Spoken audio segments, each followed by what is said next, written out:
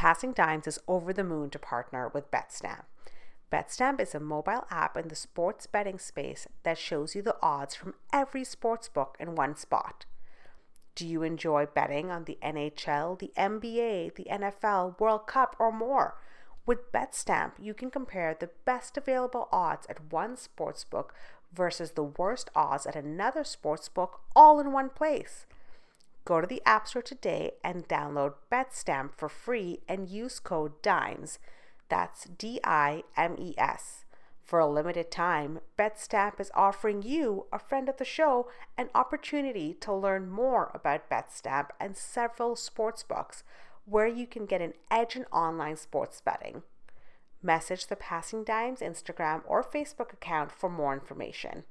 Hello everyone, once again we are changing it up with a best of episode. As a friend of the show, we'd love to hear from you. Who did you like? Who did we leave out? And who would you love to see on the show in the future? Stay excellent, everybody. Dave Preston, episode 55. How would you manage the goal setting with your team? Like, obviously, you guys have been successful and put a ton of athletes on the national team. Is that something that's talked about from day one, that Steve Marr enters as a first year and says, I want to be a national team player? Or is there another buzzwords in sport right now is like the process, that you just do something every day versus we're not going to talk about winning championships or playing at the Olympics, right? So how would you manage those two things? Yeah, not everybody in our team thinks that they're going to be a pro, but everybody's going to be held to the same account.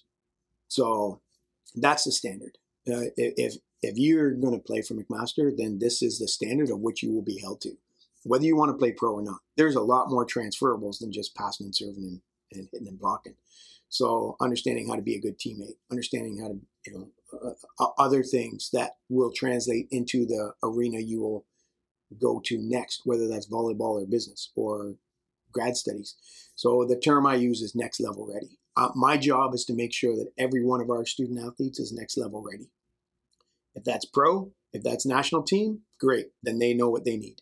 And if that's going to be business or grad school, then they know what they need. And we're going to focus on each one of the individual athletes. So everybody's got their own agenda, but we meet 3 times a year as a coach to player, and we go over that kind of stuff of, hey, where are you at? What do you want to do? Some guys think they want to play pro until they actually have to do what work is required to become a pro. And then they're like, yeah, you know what? We're good. I'm good after collegiate. We're done with that. So everybody is different. I have to kind of assess that, but it doesn't change the standard of which they're held to account. And that means if you're going to play here, here's how hard we're going to work. You're either in or you're not. And if you're not, that's okay. But if you're in, whether you're going to be a pro or not, this is what we're going to push to. And just to circle back to your really good point about technical tactical volleyball there, again, I could be off base as an outsider here, but it looks like you're not married to a system where some years, Santoni was dominant in the middle, so you ran a lot of middle. When you had Marr, obviously like wing-based stuff. So it doesn't look like you have a max system and you're plugging people in. It looks like you're willing to adjust. So how would you help like a high school or a club level coach identify this is what we can do technically, therefore this is what we can do tactically, and that creates our system versus opening up a binder that says, you know what, I saw Mac, they ran a lot of pipe-based offense last year, so I want to do that with my team, right? Yeah, I think that's a trap, I have to, having been around the game now long enough to see what the great teams are doing, the skill isn't to observe what they're doing. The skill is to observe what they're doing and say, how does that work for us, right? And how could we do that? And so I'm glad to hear that you recognize that, because I understand the game of volleyball, but I also understand our roster. This is what we got. And sometimes our system will change based on personnel. The system that I wanted to play all first half was not the system we were able to play because we had 7 guys down. So we had to change things a little bit. And sometimes that requires a guy picking up a little bit more than they want to in certain areas. But I know better than to try and fit a square peg into a round hole. I know our guys. That's what I study on. And now what system would work best to use our strengths the most, right? That competitive matrix of trying to exploit the opponent's weaknesses and minimize their strengths, and the same with ours, right? Employ our strengths as much as possible and minimize our weaknesses. And as long as that matrix is intact, then I think we're okay. And I really don't care how we do it. I just make sure that we do it as best as we can. Now, I think Ontario fans, we've been spoiled a little bit with the success that Ontario's had at the national tournament. Where before you guys started doing it, I think we'd have to circle back to like when Orist was at U of T, and I think Howie Grossinger bragged that he, had the last esports medal before you guys did. So, what would you credit to Ontario? Not only getting to that level again, but also being able to maintain it and have success that, we go to nationals and it's not an upset when we win a quarterfinal anymore. Like it's almost expected. Yeah, well, I would say first the development system underneath. Like some clubs are doing a great job of developing young athletes, right? And if the scholarship situation were different in Ontario, we'd probably be able to keep even more athletes here. But I think we're doing a real good job at the developmental level. The OVA and their Team Mo Blacks and Reds and the high performance programs that they're putting together, and the high performance clubs that are out there that now have strength conditioning base to them and all that kind of stuff. We're just producing better athletes, so there's more of them. So now when they get to a good university program, there's not as many gaps anymore. And so we've narrowed it. Now we haven't been able to break through. So I don't think that this job is done by any stretch of the imagination. We haven't bridged anything. We're closer, but there's still some steps that we want to take. So by no means am I, or I think any other coach, sitting back saying, okay, well, this is kind of where we wanted to be. We wanted to be competitive. We're not there yet. So I do think that the talent level for sure, but just the opportunities that we talked about of trying to mesh it with as many competitive and matches as we can get, whether that's south of the border or the best teams in the country, trying to get as many high performance competitive opportunities as we can with the best athletes. I think that's going to suit you for success later on when you really want to win those matches. Definitely, and I'm glad you mentioned the clubs because it seems like there are a lot more who it's not just high performance on a T-shirt; they actually live it and they do a lot of nice absolutely, things. Yeah. Just anecdotally, I've noticed at Mac, a first year between a fourth year, like they're putting on some positive weight. Like Andrew Richards came in and he was a kid, right? He left, he was a grown man, right? Like there's a lot of examples like that, right? What is this S&C system here? Are you kind of prescribing the schedule and saying this is when we have a taper, so I need the guys fresh, this is when we can go heavy? Or are you guys working together and are they kind of providing both? I know your listeners can't see this, but this is my YPI, my yearly planning index, and there's nothing that happens here by accident. So our strength and conditioning staff here with Ben Barami and Zach Keltoff is unbelievable. And I've got a really good staff that we meet every Monday right after our leadership meeting. I have an IST meeting. So our integrated services team meets every Monday as well. And we go through a roster rundown of, all right, number one, David Doty. Where's he at academically? Where's he at in the weight room? Where's he at in the physio room? Where's he at? Every Monday we do 1 to 19 and we go right through, we monitor their jumps. We know how much energy they're using in games, how much energy they're using in practices. We're doing as much as we can to help our athletes be optimal when they need to be the best. So sometimes that is, laying off the weights a little bit, but that's in conjunction with me, Ben, and Zach. We all make those calls along with Carly, our head therapist. And sometimes there's an academic level to it as well. So there's a number of layers to a student athlete and their development. It's my job to make sure that this map is in place, but there's a lot of drivers behind this on this map. So I'm very fortunate here at McMaster that it's not a one-man show. There's a lot of people behind this, and thankfully, I think the athletes benefit from that.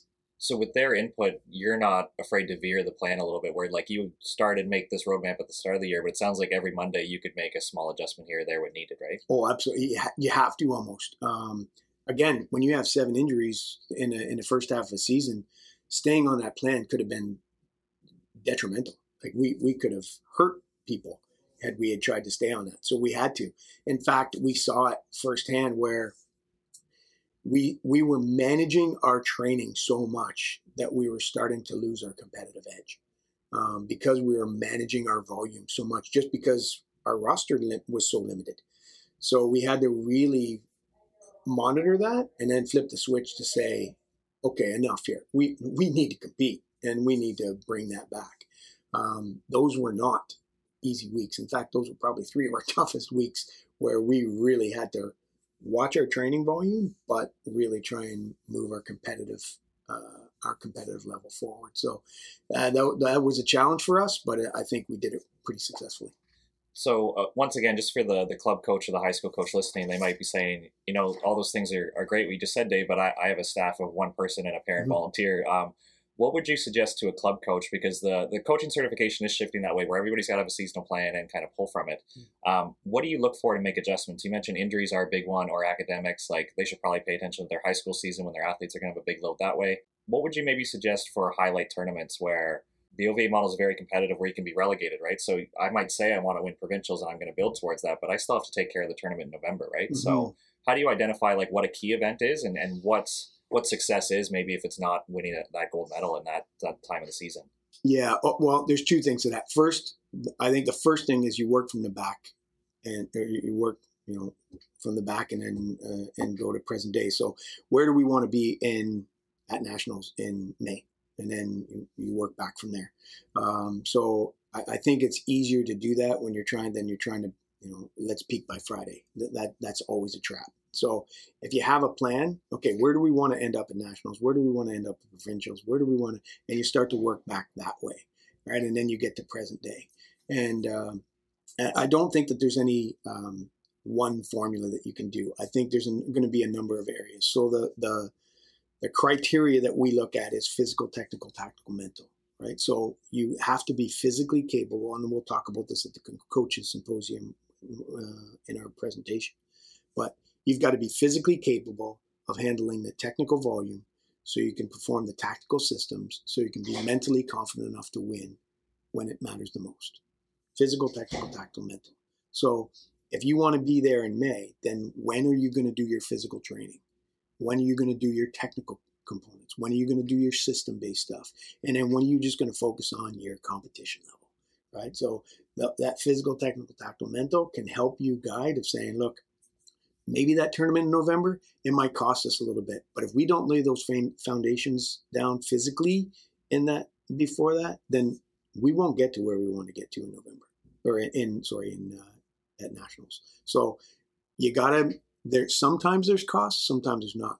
The difference for us, Josh, is quite honestly, every one of those athletes in that team or in that club is going to be at a different point in that spot. Some may not need as much physical development, and some may require more technical, and some might be technically fine, but they need way more physical work. That's where that one person can make those assessments. I don't think it's fair that you treat everybody the same. I think it's fair that everybody gets what they need. That's different. So somebody might be getting way more reps in practice because they need them. And somebody might be doing a lot more push-ups in practice because they need them. So I don't think it's fair that everybody does the same. I think it's fair that everybody gets what they need. So that's kind of the way I define it. And then we kind of work from, okay, here's where we want to go. Let's work back. I've taken a lot of your time. That did spark one more question. I was lucky to be in Gatineau, and Dan Lewis is actually big on that, where he mentioned like little things like if the left sides are doing 20 passing reps, he wants his liberos to do 40 because they're not doing the same, right? I think that's easier said than done though when you're coaching club kids. And how come Dave got to do the drill twice and I only got to do it once for 4 minutes? Like, is it just a communication thing, or how do you get people to buy into those little things? Because I think as a coach it makes sense until you're in the gym and you're breaking hearts, or you're ranking people, or you're giving people different challenges, right? Yeah, I think that's where that comes down to trust, right? And when you can look little Susie in the eye and say, look, honey, the reason why she's getting this is because that's what she needs. And the reason why you're doing this is because this is what you need. Are we on the same page here? Like, do you believe that I'm accurate with that? And have them, they don't need to buy in if it's theirs. They own their own development. They've already bought it. It's theirs. So you're just facilitating their development. You don't have to sell it to them. When you get into positions where you're trying to sell somebody that this is what's good for them, you're probably barking up the wrong tree already. But if they know that this is what they need and they are bought in, so to speak, then it's a lot easier to facilitate that. So I think anytime you're trying to sell something, you're in for a world of hurt. Ask the guys who show up on my front door that are trying to sell me, that's not working out that well for them. But if I know I need it, I'm going to go find it. And so now my job is to make sure that whenever those young student athletes ask, I've got some answers and some provision to get what they need. Yeah, it sounds like you really walk it, right? Where I think trust isn't just like a sign we put up on the wall and say this is what we're about. Like, that's something you have to be pretty consistent with, right? Like you're not afraid to have the tough conversation, but that's the foundation that says, you know what, this is why this is happening today, Josh, and that's why Andrew got this, right? Trust doesn't mean. I say to our guys all the time, we can be friendly, but we may not be friends, right? It's hard to take an athlete to that limit. It just is. You know, if I'm going to be in your grill when you don't really want to be pushing for that last extra rep, it's going to be hard. And you got to believe that I'm doing it for the right reasons. I'm not doing this to pad my resume. I'm doing this because this is what's best for your development. And sometimes they get there and they go, I don't want to do this anymore. Okay. But then you can't say that back on Monday and go, oh, well, I didn't get this. Wait a minute. You can't play both sides of that. Either this is what it's going to take and we're going to do it, or this is what it's going to take. You're not going to do it. But that negates the rest of that conversation. Fair? And so, yeah, you're right. If you don't have that trust, those difficult conversations, they can go sideways in a hurry. But if the principles are in place of respect and honesty and trust, then I think those conversations are understood. May not always be liked, but at least understood. John May, episode 105. Nice. And to shift to your coaching career, so obviously you worked with Jamie and Christina, you worked with Mark and John, you worked with Crush, and anyone who's been around you coaching, like the same words seem to come up, with confidence, the will to win, belief, clutch. Does it matter to you if you're coaching a 14-year-old team or a team trying to go to the Olympics? Like, these are the pillars that if you're going to be coached by John May, these are the things that you come back to, that it's not always technical, tactical, that you're a big guy on treating confidence like it's a skill, and that's something you focus on and try to build? Yeah, like 100%. And it doesn't matter. You know, I think there's a lot of,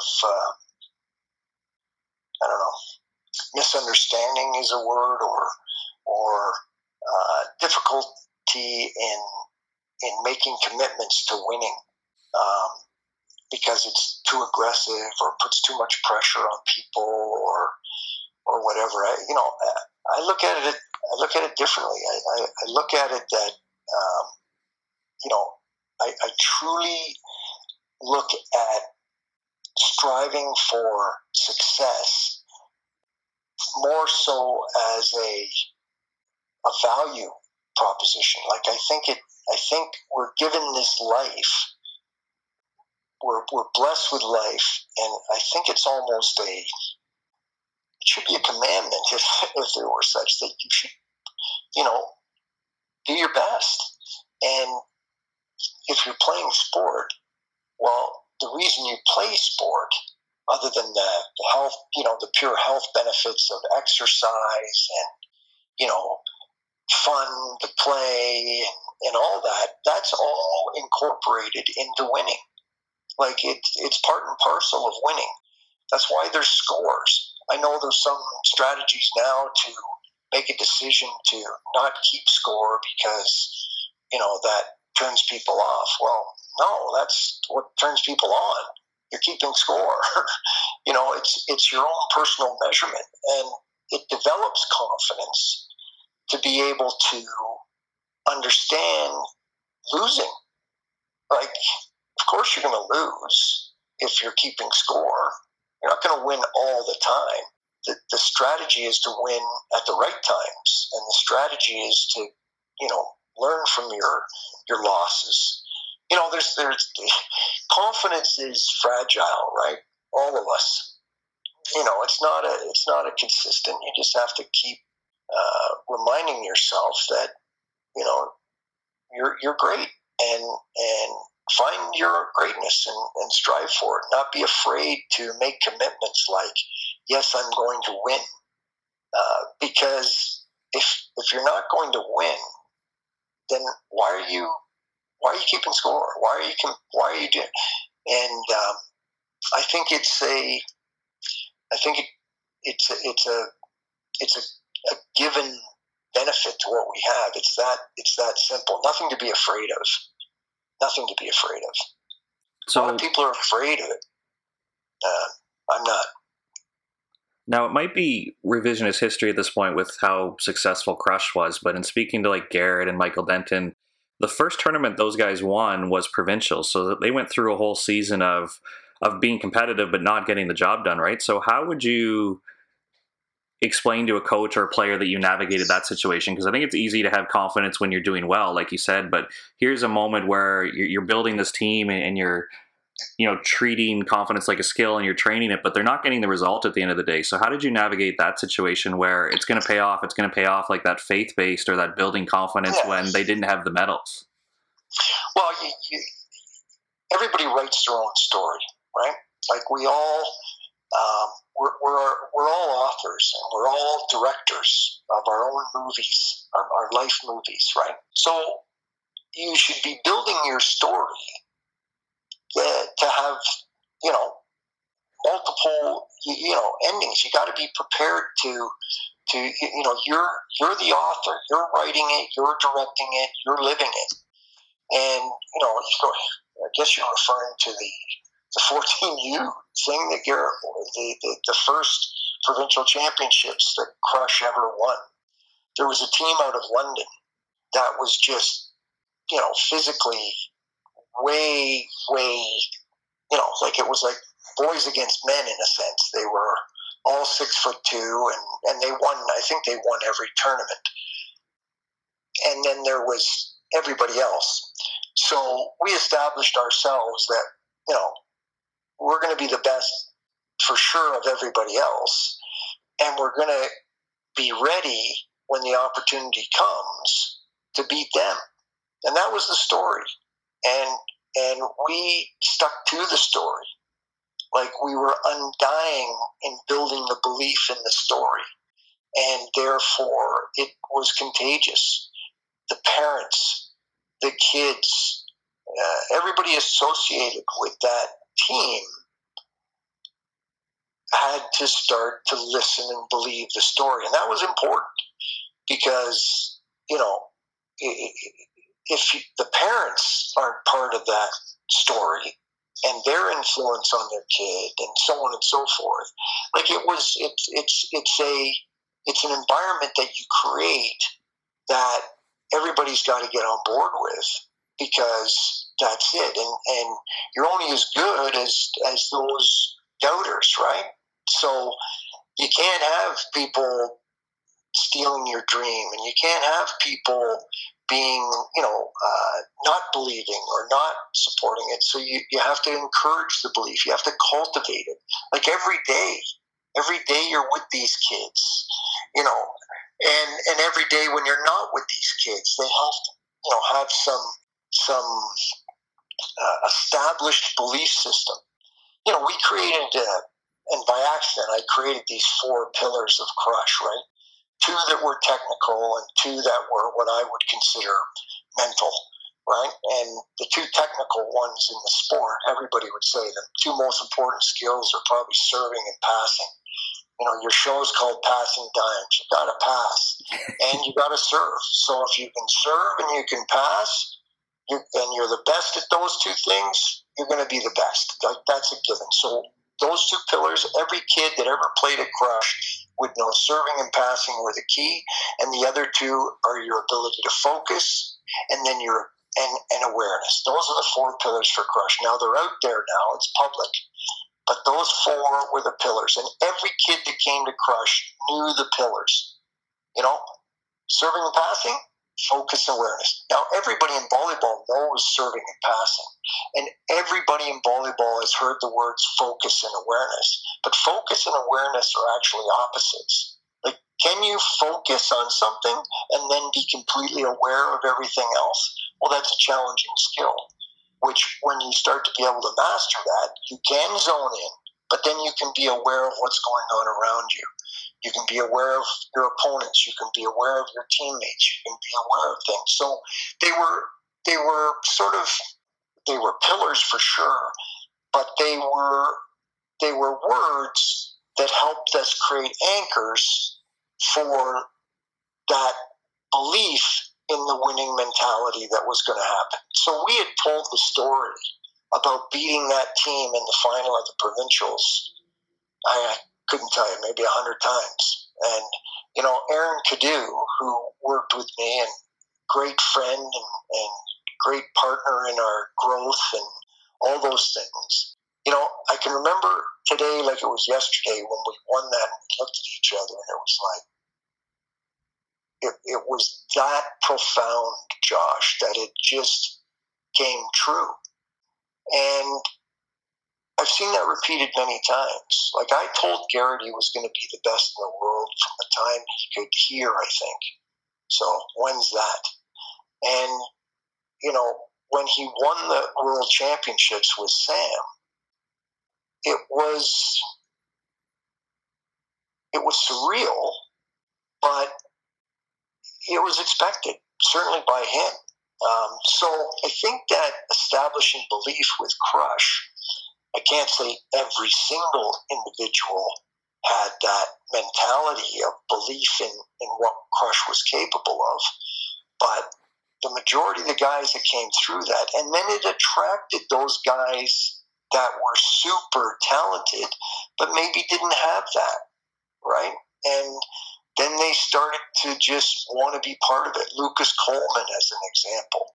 Steve Marr, came to Crush because he wanted that winning mentality. Now, of course, he didn't want to tap in so much to the environment as he did want to play with, at that time, what he perceived as his friends and the best players. But it was an evolution of the belief that was attracting these people that wanted a piece of that. And, I'll somewhat say it was an accident, what Crush was. But, Crush was just that. It was a disciplined commitment to winning. And it was, we were unapologetic about it. And, it was a philosophy and it was an environment that was created that established a belief.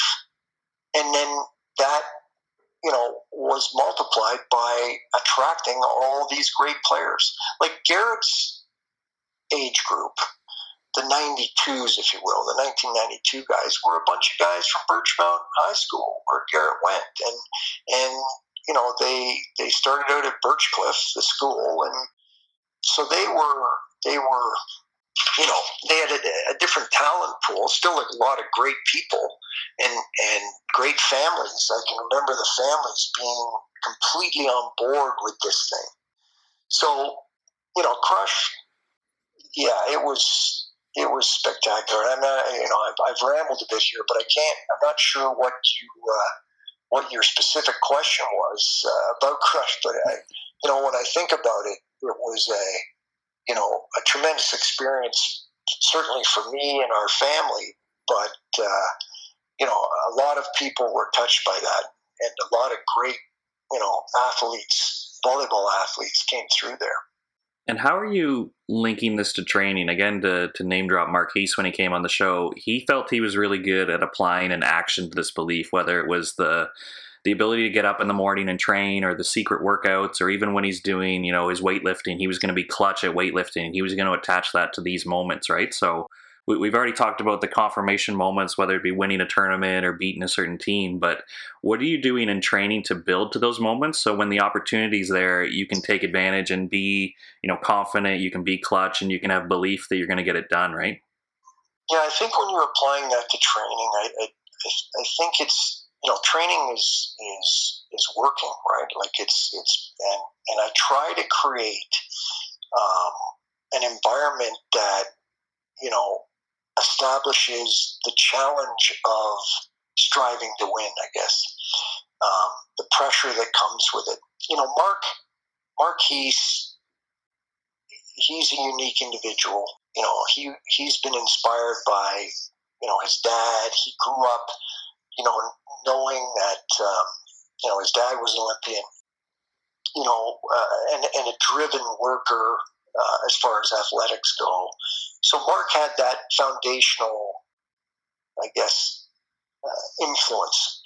And I can't, take much credit for Child and Heath, to be honest with you, other than I did create that domestic tour that they played on, and that I did play against them many times and challenge them to win and I guess to a certain extent, by the environment that we created with the Labatt Tour, had a similar philosophy, right? It was about winning, it was about striving, it was, all those things. So, but he's, his morning mindful notes and those things that he did, out of a training session, he had some great influencers. He had J.P. Polifry, who was a motivational speaker that Hernan brought into the mix. Hernan Humana, who first started coaching them, brought some discipline and leadership and international maturity as far as the sport goes to them, and which I think added a great amount of value. He wasn't a beach guy, but he was just a solid person and there to support, their discipline of going and getting the job done at the Olympics, which they did. But I think foundationally, when you're training in a training session or when you're creating an environment where people are going to be part of, whether that's a national team or whatever, you have to establish some principles and not be afraid to say, hey, we're going to win. And, I think that's the key to it. So every session becomes that. Every session becomes a competition, and you continue to strive yourself, in my opinion. I think that, I can remember some unique experiences with when I was coaching John and Mark. The dynamic between John and Mark when I took over coaching was John was great. If Mark could only be as good as John, then the team would be good. So, or the team would, be able to get to the next level. Now, that was an environment that just evolved. The pressure was all on Mark because he was getting most of the serves, if not all of them. And, he had to deliver. So it had come to a place where, Keith himself was like, and Child is, like we just have to face the truth here. You're going to get served. So I said to Mark and to John, to a certain extent, I said, I'm not even really going to focus on John, Mark. I'm going to focus on you so that you're ready. And I guarantee you that the tables will turn at some point. That you will get, and that's what your goal is to be so great that John's getting every serve, or that to push these teams to go away from you at some point. You know what? And Mark was my focus. And to a certain extent, I became part of Mark's belief system. So if I was in his corner and he knew I was there, that gave him the added belief that he was going to get to that place. And I think you have to establish that. As soon as a team doesn't believe their coach is that, then they need to fire the coach. Like, the coach needs to get out of the kitchen, because if the athlete doesn't believe the coach is the be-all, end-all, then you're just wasting time, because the coach is a fundamental part of the belief system. Like, you just can't have a coach. If you don't really believe in your coach, then either you got to change your mind quick or change coach, like, period. So, and I did that for Heath, and I did that for Jamie and Christina. And unadmittedly, I probably did that for Garrett and Reed and a lot of those guys in Crush. Not to say that I was necessarily a better coach than the next guy, but if all the athletes believe that, and then everybody else believes that, then that's going to help you get some points. So I think that, Heath's training techniques, or what you do in practice, I think just all have to fundamentally point back to the same, is striving to establish the belief. Christine Biggs, episode 210. Nice. So to kind of circle back, because this perked up my ears a little bit when you're talking about overdoing the theory, because I think as coaches, we all fall into that trap, whether it's, it's proven if the athlete learns it intrinsically that it's going to stay and perform better, but that doesn't mean you don't give feedback and plant ideas in the athlete's head sometimes, or like give them the answer sometimes. So I'm curious, through your own education, but then also being in the gym and going through the grind a little bit, is there any other theories that you're kind of like, oh, I tried this and it just blew up in my face, or something where you see other coaches maybe not abuse it is the right word, but not applying it correctly? Like, is there anything that stands out in your mind, whether it's, the motor learning or growth mindset are really peaking right now? I'm curious, is there anything that you've tried and you're like, man, in class, this sounded so good, but it's not working for me right now? Oh, man. So that's an on the spot question. I don't know. I think, honestly, I think this is where my brain goes to from this question, is I feel like everything that we do has pros and has unintended consequences. So I think you're gonna, no matter what you're applying, I always feel like you're moving in the direction that you want to move, or you gain this advantage, but then something else becomes a new problem because of that advantage you gained, so I think it's just for me anyways, a really trying to keep broad awareness of what else is happening, and not just kind of coasting on okay, I've applied this growth mindset and now we're all happy and we're growing and now we're not competing. It's just having eyes on so what's next? So what's now the problem? And continuing to try to solve the new problems. There are never no problems.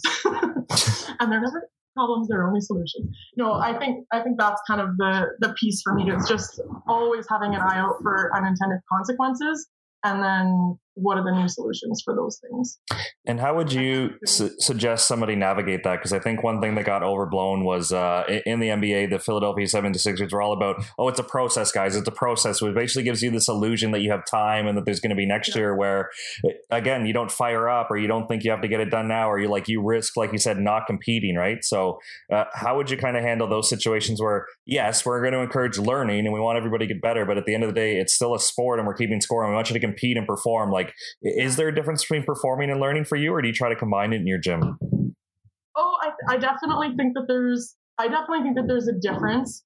And there's certainly elements of a practice or a training block where it's error based. We are expecting mistake after mistake after mistake because we're asking people to completely change something or to do something in a way they've never done them before.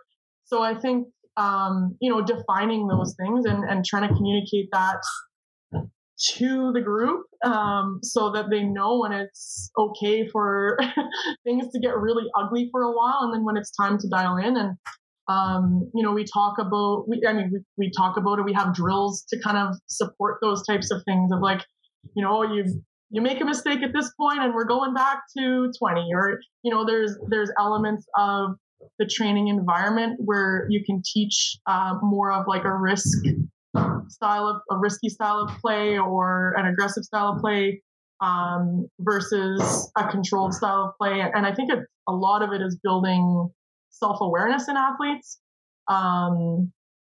But yeah, I think there's definitely a tightrope in terms of the learning process.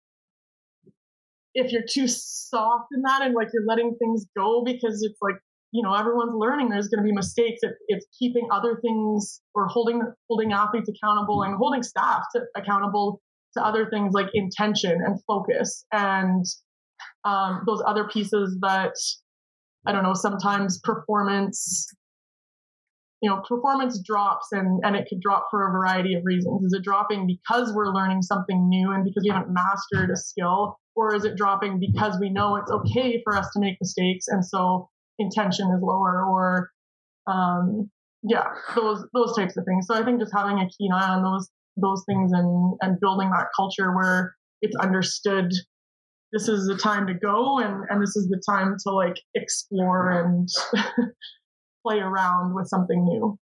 And have you found a way to measure that in your gym? Because again, to touch on some theory, like Challenge Point, I think is crept into a little bit of the mainstream. And you read some articles and they think, oh, like 2/3, the athlete should fail, but they also shouldn't be too successful because then they're bored. But if they only succeed maybe 2 out of 10 times, they're going to be frustrated and they're not going to learn, right? Where I think there is times for an athlete to only be able to do something very complex, maybe 3 out of 10, and they're going to be bad for a while. And maybe they're going to get to 5 and they're going to stay there a while. Like I think that's an example of sometimes the theory doesn't match what's happening in your gym, but how have you found a way to balance like the challenge point versus maybe you're giving them 8 weeks to learn this skill and they want to learn it today, right? So they're fighting to get better now and you're kind of like, we can wait on this, but yeah, intention and focus need to be up. Like, how do you fight the battle between those things? Yeah. Well, I think the other thing is like looking at the process and what is short term and what is long term, because I think like where my brain went when you're asking about that is like a first year athlete. Like an athlete might be a 2 out of 10 in their first year in execution of a skill, but I'm okay with a 2 out of 10 because by their second, third year, we need them to be a 6 out of 10 in a skill. So it's almost like, and I think in youth sport, it's a little different because we've got athletes typically in our programs for 4 to 5 years. If you look at redshirt, sometimes 6, COVID 6, 7. Hopefully never again 6, 7, as much as we love those athletes. But yeah, I think like long term can be, we're going to give this a month and so we're okay. But long term can also be like, this is a 2-year thing. Like this athlete needs to develop the strength. They need to develop the confidence. Like there's so many pieces, especially looking at women developing from high school. Like they're coming in as 17-year-olds and leaving at 23. Like that is a massive amount of change that can occur at that time. And so if someone's not successful as an 18, 19, 20-year-old and they're made to feel accountable because they haven't gotten it yet, then we're limiting, women that could be on the national team, I think. Like I think there's still so much growth to happen. And maybe I'm biased in that way because I was so late to get things figured out. But I really believe that there's so much learning that's still taking place. And I think it's reflective of, the teams that were successful at nationals this year. Like you're looking at Pandas with a lot of 4th, 5th, 6th year athletes. You're looking at Trinity had, I don't know what their makeup is as tightly because I didn't have those athletes like under my radar for a couple of years, but I know that they were a more veteran lineup. Mount Royal, same thing, a lot of 4th, 5th, 6th years, almost an identical lineup to what was slotted to be at nationals the 2 years before. So yeah, there's just so much value in having the patience and kind of the stick with it on the development of things for women in the sport at this age group. Like it's, we look at kind of like, well, 13 to 15, we want to develop these skills, but I really have believed, because I've seen a lot of people develop what they need really late compared to what I've heard other coaches kind of, if they haven't figured it out by 18, they're not going to figure it out. I hate that. Like I really hate that. So it's like, stick with the process. Don't put people in boxes about where they're at and just all of a sudden demand performance because they're not done growing. They're not done learning. I believe that at every age, but. And I hear you describing this as a coach. I'm nodding my head a lot, but I'm curious, how do you present this to your team? Because there might be a situation where maybe athlete A gets a little bit of a pass or a little bit of long-term development, but maybe to me, like I'm getting chewed out a little bit of practice, or I'm getting like told that I need to do more. I need to perform now because I'm a 4th year. Like, how do you describe where like we're doing the same skill and we're both equals on the team, but like you can be more demanding on a certain athlete based on their pathway? Like, how do you communicate that so when you're in those heated moments that an athlete's like, oh, you're treating me unfair because you're being harder on me than this athlete? Yeah, like I hope I'm not treating anyone unfairly, but I think for me, the standard of what's expected of someone is what they've proven they can do. So if I'm coaching Josh in the gym and I know that you're hitting your game serve 8 out of 10 times in a training environment, and then in a match you're hitting it 4 out of 10 times, that's when you're going to hear from me, right? You're not executing to the level that I know that you've proven that you can do time and time again. So whether you're a 1st year or 4th year, I try to know what you're capable of, and I try to make sure that the standards are individualized to you and what you've proven to be able to do. And then we're always raising the bar, right? So it's like, now you've shown you can hit 8 of 10. 8 of 10 is a great range. Now we need to increase the pace on that serve, or we need to decrease the target size. You need to be more meticulous with your target. And so finding ways to increase and continually move the bar up based on how people are growing. And I think, in a team of, 14 to 20 players, sometimes everybody's going to be having these moments where they accelerate and they're going to have more stagnant moments, but it's like finding ways to challenge everybody to kind of perform at the level they're capable of and then push to that next level. So I think it's, I don't know what's the saying, is not fair, it's or equal is fair. I don't know what it is. Something like that. Matt Kruger, episode 163. Hopefully you can let us in behind the curtain here, because you guys won a national championship, and that's awesome. But not to be the pessimist, but that could have went the other way. You guys were living and dying by the sword, and I think you finished third in Canada West that year. Like it was, when you guys were on, you were crushing laser beams, and you guys were going to be all world. But there, like you said, there was times when you were missing serves. So what were the conversations like? Because I think as an old school volleyball coach, it's so tempting to go into a timeout and be like, oh, we're missing so many serves. But that wasn't your game plan. That wasn't your identity, right? So was there ever a moment in time where you guys are like, we need to abandon ship here? This is not going to work. Like, it sounds awesome and we want to be alphas and confident and go for it from the service line, but we're missing 12 serves a set right now and it's not going to work for us. Like, was there ever a moment of doubt, or were you guys so locked in that you're like, it's going to work, it's going to work, it's going to work? There was definitely a moment of doubt on my point of view. I'm the first person to admit it, and I bet the coaching staff would also admit that I was questioning our serving tactics, but there wasn't really a point of doubt from the head coach. I think that was super important, and it was more of, this is our style, this is how we're going to play, and maybe how we are providing those opportunities to learn in practice aren't the most efficient. So how can we change that? So we would go through and we would create different ways that we think is the most efficient way, or what we could provide to the athletes that would increase their ability to serve in the game. And we would try and do that as much as we can. So one thing that I think is super important, something that a bunch of coaches, I think, need to incorporate a little bit more into their practicing, is this external focus of attention. It's like, if we want to hit the ball hard, if we want to hit the ball to a certain seam, if we want to hit the ball with a certain trajectory, we need to think about that while we are performing the action. If we're thinking about our toss, if we're thinking about the elbow high and snapping our wrist, that the chances of the ball going where we want it to go, it actually decreases. So we were really big on this external focus of attention.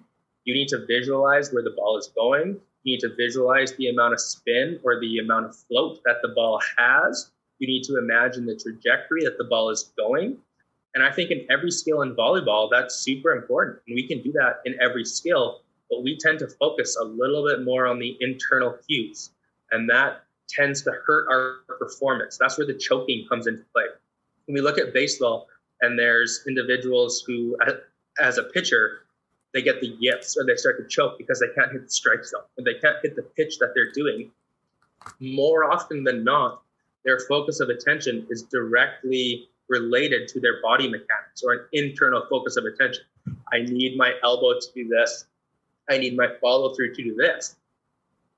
But I almost guarantee that when they're having the best pitching games of their lives, or they're in the zone, or they're feeling this flow, they're thinking more of what that ball is doing. How much is the curve ball spinning? Where is the target? They're thinking about those external factors.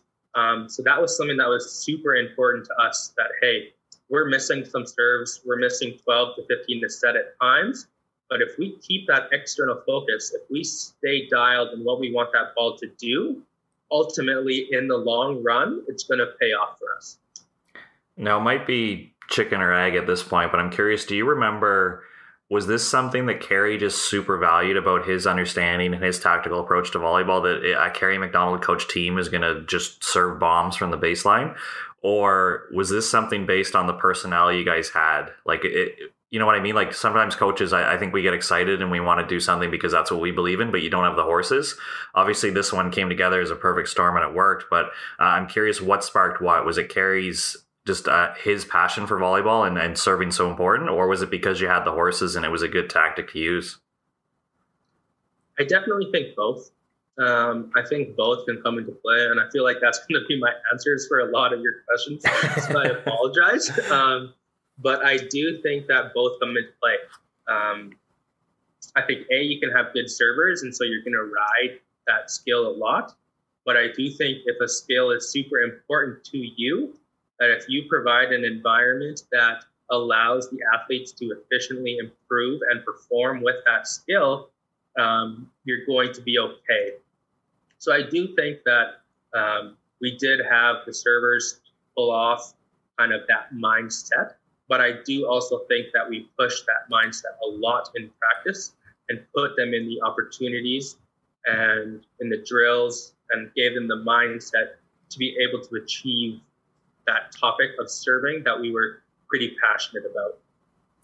Nice. And everything I've read, and even like using this podcast for my own personal gain and getting guys like Tom Black on the show and asking about transfer, I'm curious, where do you stand on the issue? Because I remember reading something, and I spoke to Leonard Kropp, who's a beach coach here in Toronto. He used to coach the national team, used to be with the German program.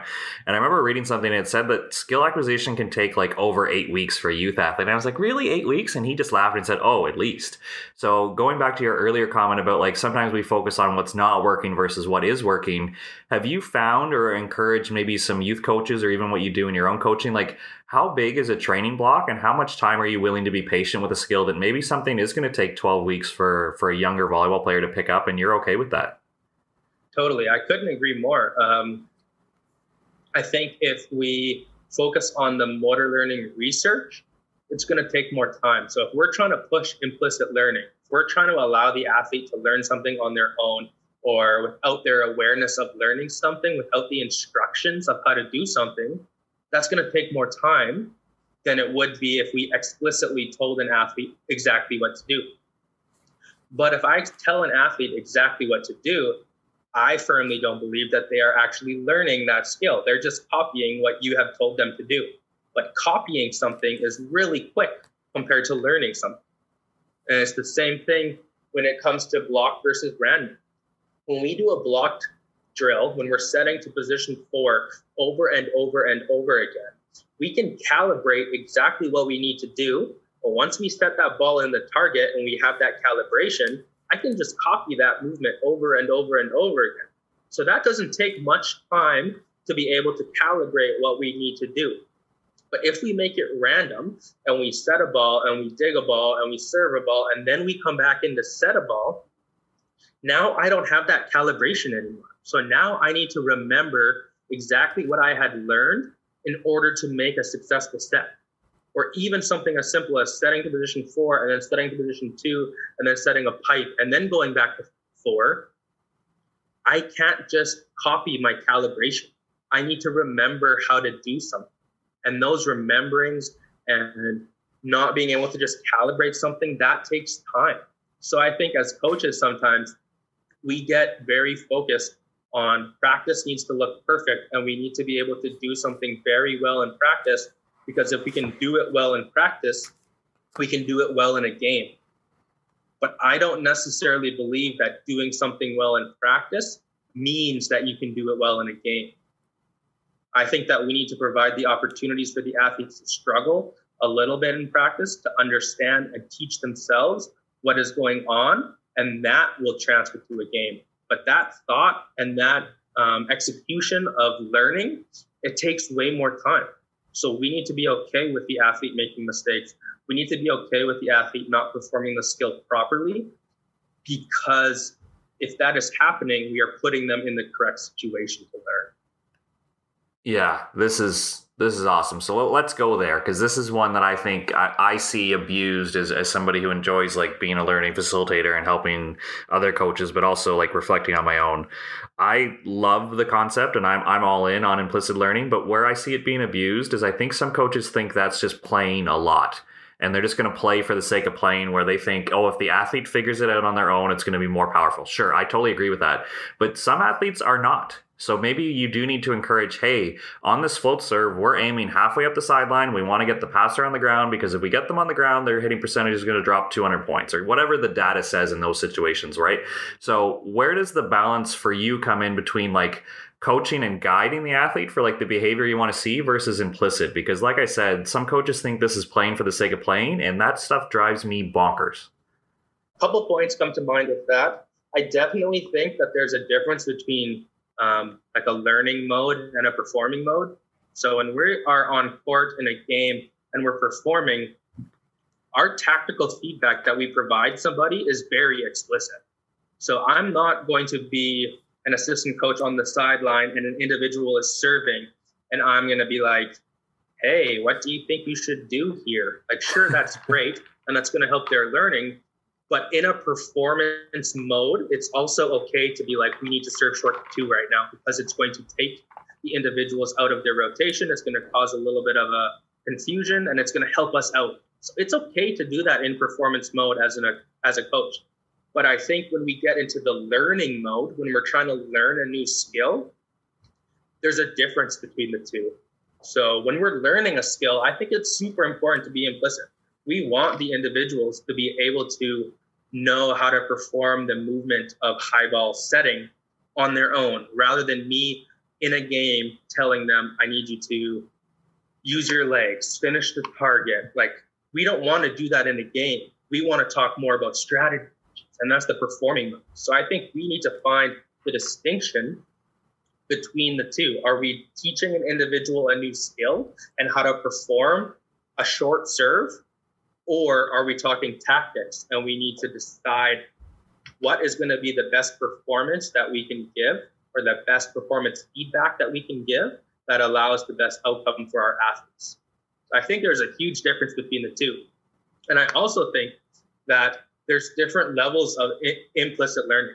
So if I look at the challenge point hypothesis, something that's pretty popular right now, the amount of information you are given correlates to the amount of learning that takes place. So if I'm a 14-year-old and I've never played the sport of volleyball before, my challenge point is going to be a little bit lower than when I'm an 18U athlete. When I'm an 18U athlete, maybe if I'm working on the skill of setting, I need to be in more game-like repetitions, because I need my challenge point to be higher in order to give me the amount of information I need in order to improve.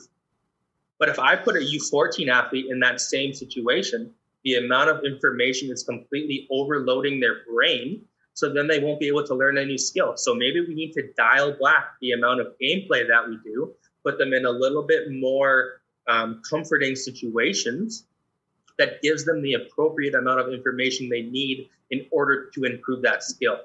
So I definitely think it's very age, skill, and level dependent. But I do think there's a difference between learning and performing, and what age you are, depending on how challenging you need that practice or that drill to be. Can you give me an example of what language or feedback you're using? So let's give you some restraints here. So beach, let's do beach, because we haven't even touched on New Wave. Let's do beach. So let's say 14U athlete learning how to hand set for the first time versus a 20-year-old athlete who's a provincial team level or higher, and you're still talking about hand setting. Like, I like your explanation there. So maybe we're not talking about forward lean or what foot's forward or what their hands are doing, and like you're shifting to an external focus. But how are you introducing that, both for like the development and the age of the athlete? They have never experienced the act of setting before. I do think we need to block rep that. And I think that we need to give them specific learning feedback on how to perform that skill. But once they have performed that skill and they know how to do it, I think we need to start to challenge them. So maybe that means we make them move on the court a little bit and still perform the action of setting. I'm very big on the idea of 60-40, 70-30, that you're failing 40 to 30% of the time. So if we can put them in a situation that allows them, I say allows in a positive way, that allows them to fail 30% of the time, I think we have gauged an appropriate amount of challenge for them. So maybe it's not from a serve and a pass and it's completely locked. That might be too tough for the developmental athlete. But how can we still use the specificity of volleyball to train a skill, but put them in a situation that they are failing 30% of the time? So I don't know if that answers your question, but I do firmly believe that if we are allowing the athletes to fail 30 to 40% of the time, that will allow the learning process to take place. Maybe when we come to performance, maybe we don't want them to fail 30% or 40% of the time, and that's okay. But that's a totally different part of practice compared to trying to teach somebody how to perform the pat or the overhand set.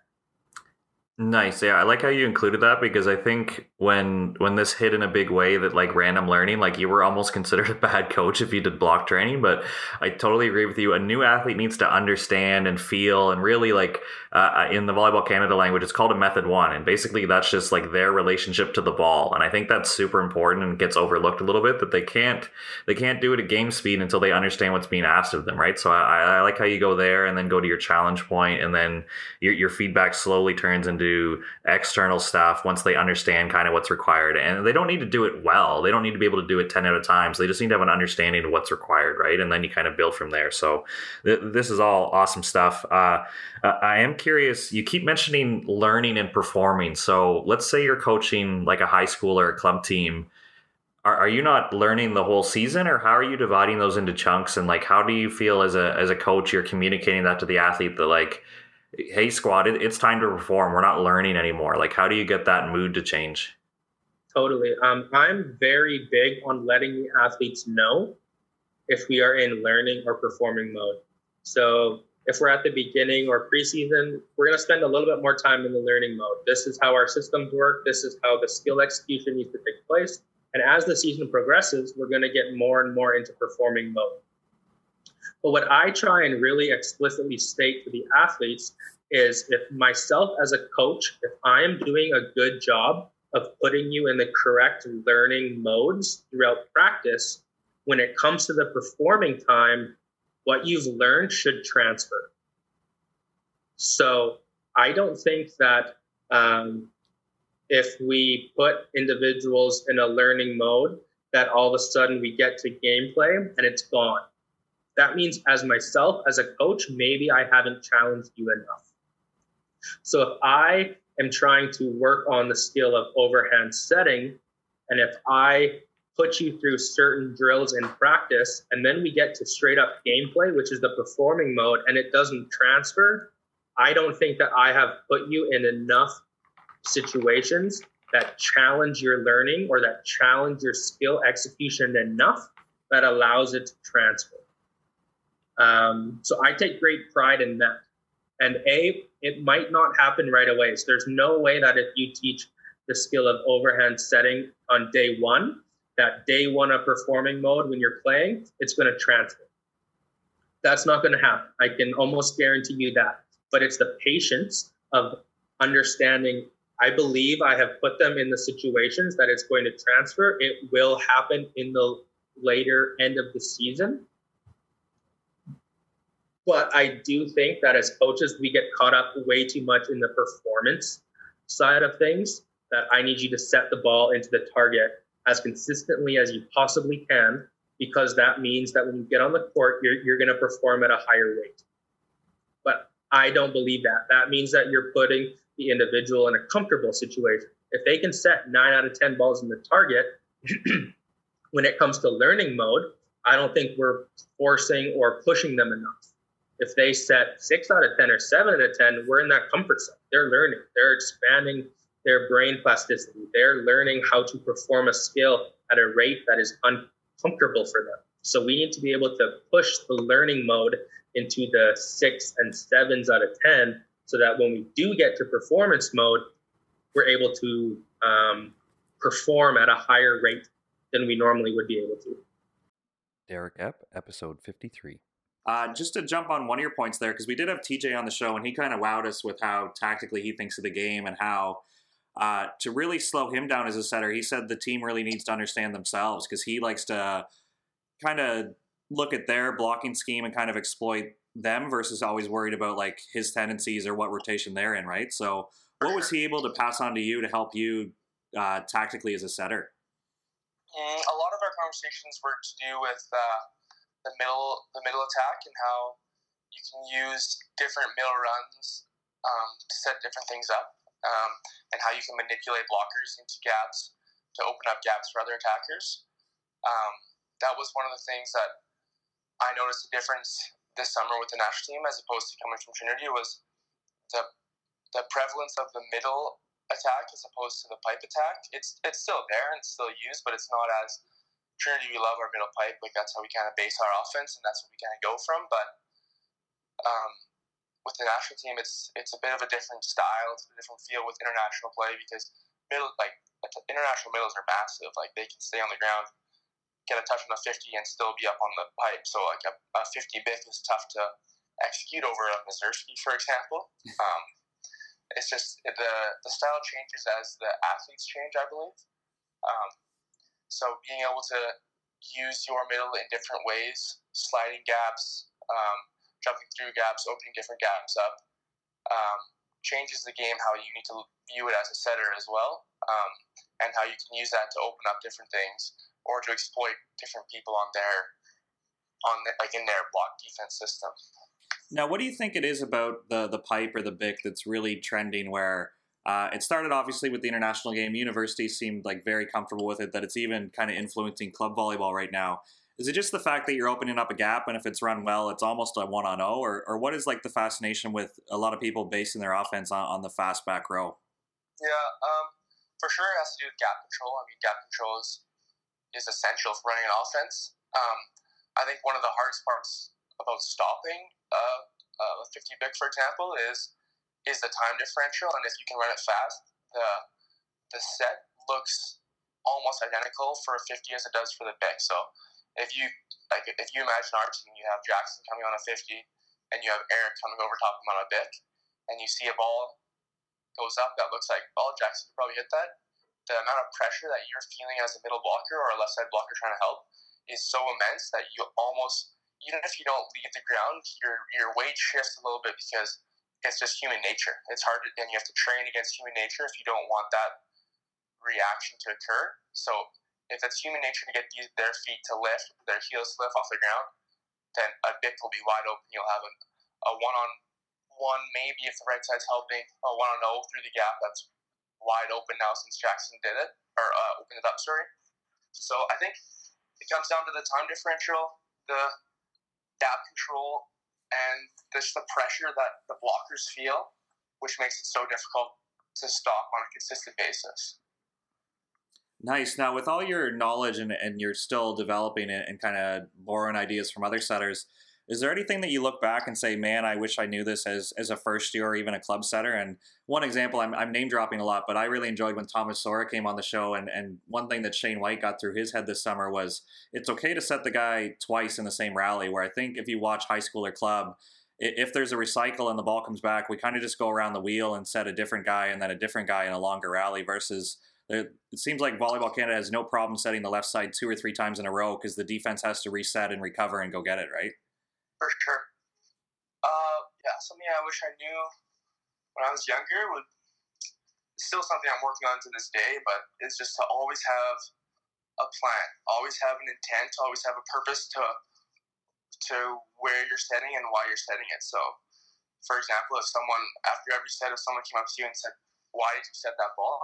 You should have a reason to back up why you made that decision.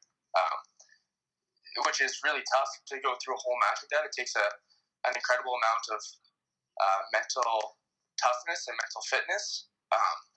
Like I said, which is something I'm still working on to this day, and probably will be for the next 10 to 15 years, hopefully. But yeah, I think always having an intent and a purpose behind what you're doing,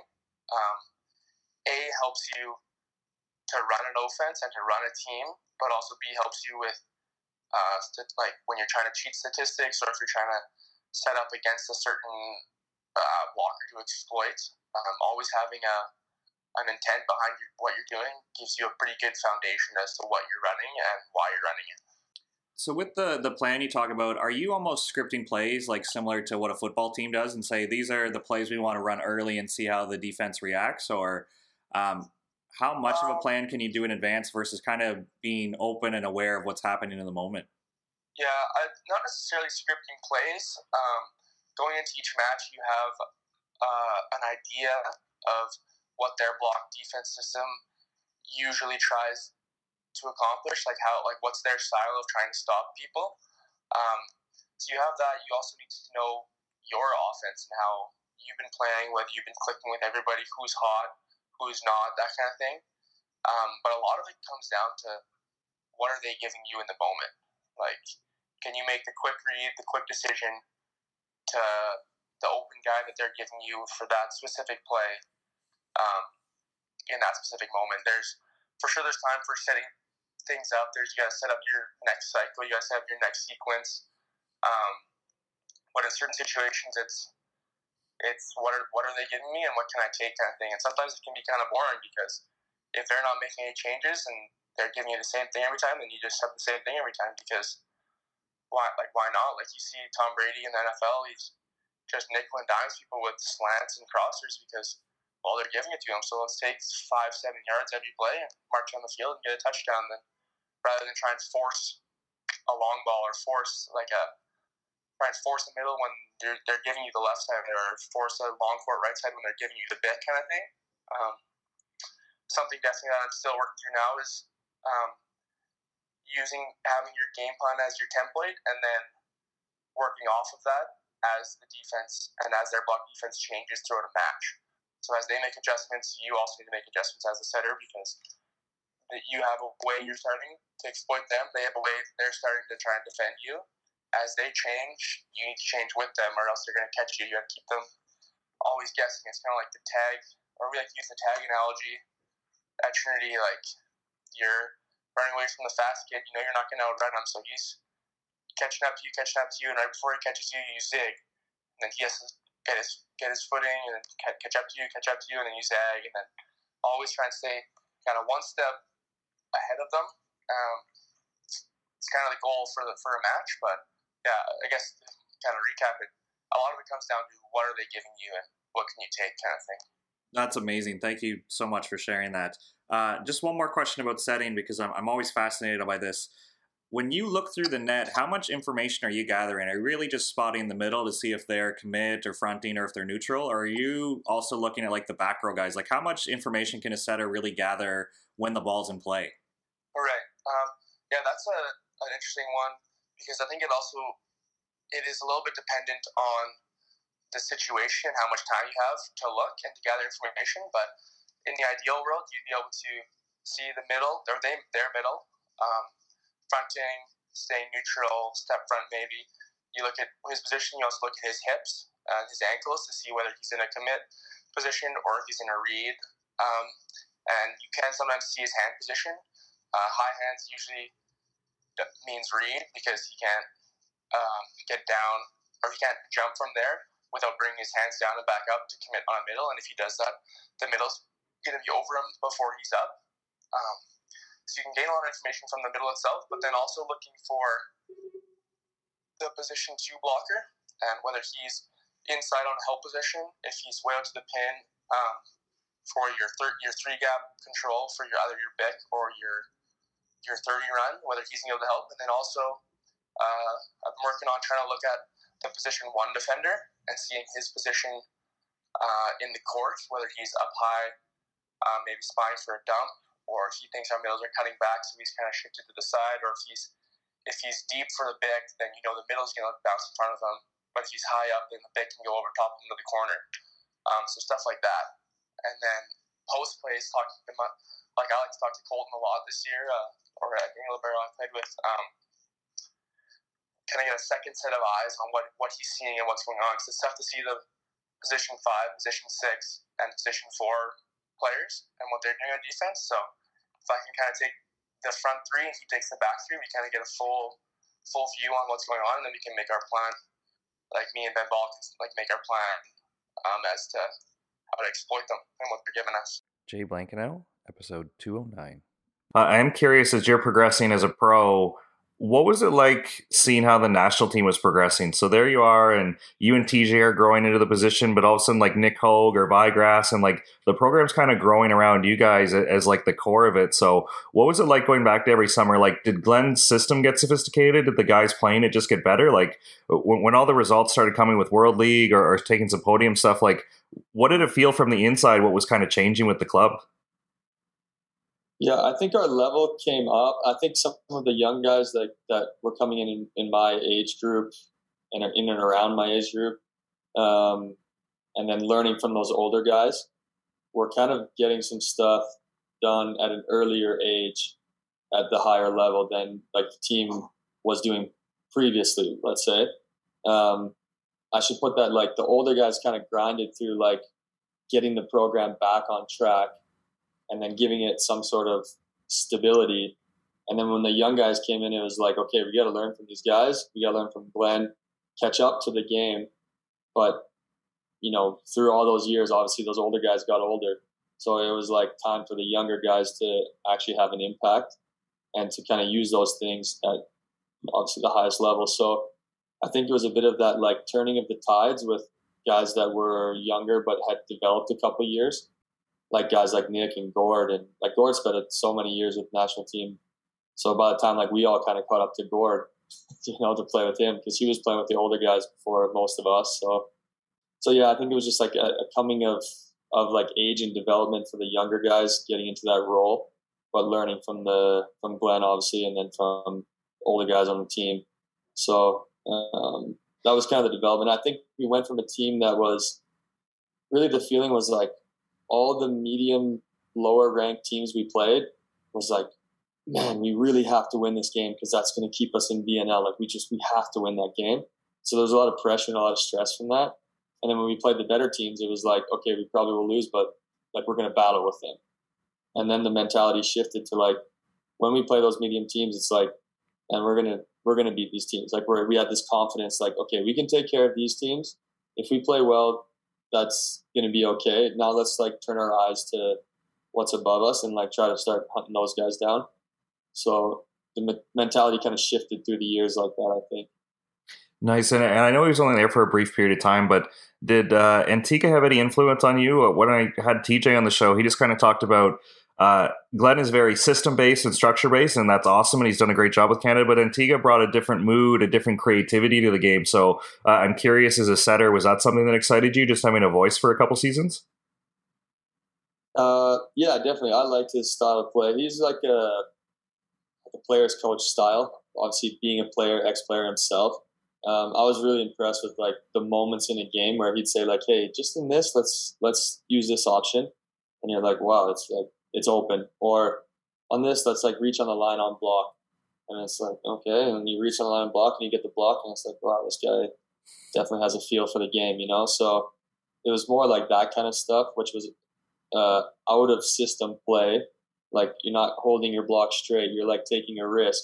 But he had that kind of feel for the game. So that was kind of cool to develop for me. And also it's a little bit more my style of play. So it kind of fit my mentality a little bit to be a little bit more free and open to kind of read your game. So I enjoyed that for sure. He was a good guy. Easy to talk to. Easy to talk about volleyball and all that stuff. So I actually met him a couple of times this year in Poland. So it was good to catch up also. So yeah, and I think like that comparison of the two, like I wanted to work hard for Glenn. I wanted to play good for him. I wanted to like do the things that he said. So there was like this hard work ethic, kind of like aggressive battle mentality. And Antigua maybe had a little bit less of the like aggressive, let's like go beat down a team, and a little more of the like, let's do something like creative. Let's try to find a way to get an open net. Let's try to, I don't know, like move your hands like this and try to create something that looks different for the middle. So it was just kind of like two different concepts or way of playing, but obviously both had an impact on our team. And the best is when you get a mix of that stuff with your team, because you can like learn some from one, learn some from the other, and kind of place all those things together as a player and how it best fits.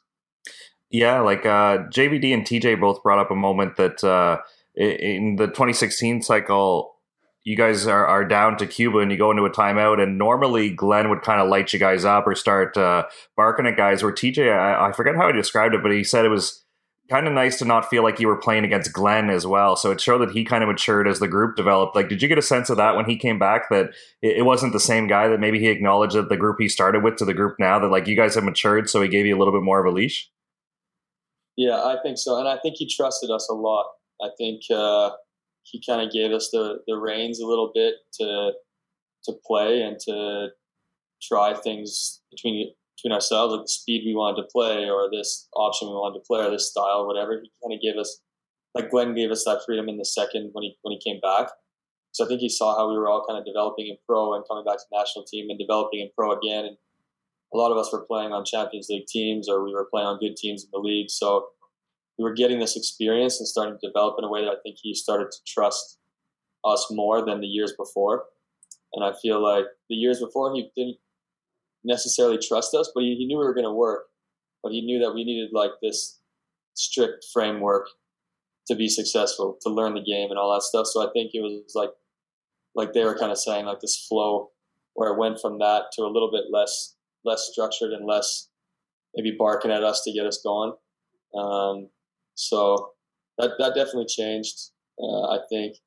And yeah, it's interesting to see how it went, actually. Like when you look back at it, it was definitely a difference, because I remember my first couple summers in Gatineau, it was pretty intense, I could say. And I'm curious, as a creative guy, competitive guy who wants to win, how do you think about the setting position? Because in terms of tactics, like we make the joke all the time on the show where we'll have Thomas Sora on the show and he'll pretend it's this artistic position, you got to have a feel for it, and then we'll check the box score and be like, you set Hamish 45 times. Like, that wasn't artistic. That was like, you set your best player. Where when we had Dustin Snyder on it, the way he described it was awesome. He's like, everybody in the gym knew I was going to set Gavin, but how often could I run my middle on a 30 and have the other middle like yip on it, so they knew that like that 1 out of 6 time I was going to set it, they had to go for it. So how do you kind of balance like the game plan versus the art of like, yeah, everybody in the gym knows this guy's going to get the ball, but I still have to get a one-on-one, I have to get an open net for him. Like, how do you battle through like what the game plan says versus what you're feeling out in the moment? Yeah, I mean, I'm actually trying to figure that out, or get a little more structure to that even now. Training here with Ben and everything, talking about a lot of setting stuff. So I would say like I play a lot of games on feel, and like kind of the flow of the offense moving this way, I play against it. The flow here, I kind of force something, or I don't know, you just kind of have this feel of what's going to be open through obviously all your experiences and stuff like that. So like if you had to encapsulate my style, I would say like a lot of it would be on feel. And now speaking with Ben a lot and talking about stuff, we're trying to set it up so I have a bit of like this structure of like I can define what I'm feeling. Like in this moment, that's why it's like this. That's why it's open. The middle isn't following, so I feel like there's light in front of me. So like set to the daylight, and the middle should go in that gap and score. But what I'm actually doing is noticing that the middle's not following. Like that's the actual structure there. But for me, it's like been a long time of just playing. So I don't necessarily have those like all those cues lined up, kind of like a quarterback check down route, like where they would check all their routes and then they throw back. Like I can't tell you that I have like, okay, this, then this, then this, but I might make the exact same play. So I'm trying to put that kind of structure to my offense now, which is kind of funny, but you know, it's like kind of that constantly learning thing and trying to get better and trying to improve. So that's kind of where I'm at in my setting style now. So yeah. And how much? I know it's happening. Like so self-conscious, happening at game speed. But how much can you prep for? Like, are there middles that you can say, oh, they're going to commit on the short side? Like, if you're being pushed to 4, like this middle likes to commit and follow versus he's going to stay neutral. Like, is there anything you can prep for? Or honestly, it's always coming down to where's the first pass located? Are you taking a peek through the net? Like, how much can you game plan for versus just being in the moment, like you said? Yeah, I think you game plan for their tendencies. but a lot of times their tendencies are against other teams. So until you have time to play against them, you don't really know their tendency against you. So that can be different. I mean, at the lower level, there might be tendencies that they just do all the time because they're not amazing players. But at the highest level, that they're amazing players, they might have tendencies as well, but they're going to be tendencies depending on situations. Like when the ball is pushed forward, this middle likes to half front and then release, or he's going to half front and double jump to 4, like that kind of thing, where you kind of got to know that what's going to happen, or maybe a possibility that this is what the middle likes to do. And then once you're in the game, you see, okay, is this how he's going to do it this time? Is this his choice? Is this the way he's going to try to play us? And then trying to follow that until it changes is kind of the goal. Like, so middle doesn't want to front our middle. Okay, let's set our middle until you see like this guy is going to have to change at some point. If he doesn't, I guess we're setting middle. And when he does, you say, okay, now he's changing his tendency. Let's change our game a little bit.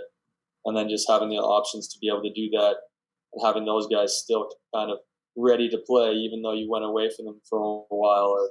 So it's like the whole balancing of that also on top of it. So there's definitely a lot going on, but I think like the base layer is trying to get an idea of what somebody's tendency is, or somebody's ideas, and then go from there. And is it that simple? Or I guess the simplicity is so complex, but is it that simple where if they're not going to stop your middle and pipe overload, that you're just going to go to it? Like, you're not going to outsmart yourself, even be like, oh, I haven't set right side in a while, I have to go to them? Or like, if they're not stopping like an overload, like you'll set the overload the whole time? I mean, yeah, we played in last World Championships, we played Egypt, and they had just played Brazil. And they had something like, I don't know, 18 blocks, or I don't know. And they had so many blocks. And when Antigua looked at the video, they had like 12 or 13 of them on the middles. So then we looked at it, and they were commit blocking on every good pass. Anywhere near you could set the middle, they were commit blocking. So we said, okay, let's set our guys in 4 and until they change. And so middles, you might have a boring night here because if they're jumping with you, we're just going to play the 4. So, and pipe.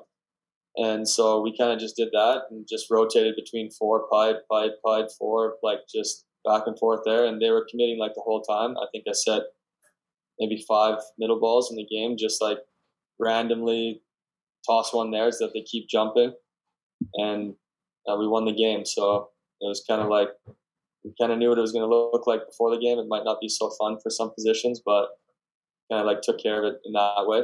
But not many teams will be like that. So it'll be more of like a flow. I think there's not many teams that will commit all the time and then make you kind of win with 2 players or something. But lots of times it'll be a flow. Like they'll have an idea, and if you find that idea out and you go to the other thing, you wait for them to kind of catch that other thing. You get this feeling like, okay, they're starting to kind of get over here, and then you release somewhere else. And then you start like that kind of cycle. That's more common than the previous. And I guess that goes to like the leadership style of the position. Maybe it doesn't happen at the national team level, but either with your pro clubs or even university, how do you keep your M2 engaged knowing that they're going to get maybe 4 attempts a match? Like, how do you get them to go hard? How do you get them to draw the one-on-one? Like, is that just coming down to them being a professional and being a competitor? Or like, how do you make them feel valued even though they're not getting swings that match? Yeah. I think that kind of goes for everybody, to be honest. I think not just like the second middle. I think historically speaking, yeah, the second middle doesn't get as many looks, but depends who you have. Like, it depends what kind of player you have.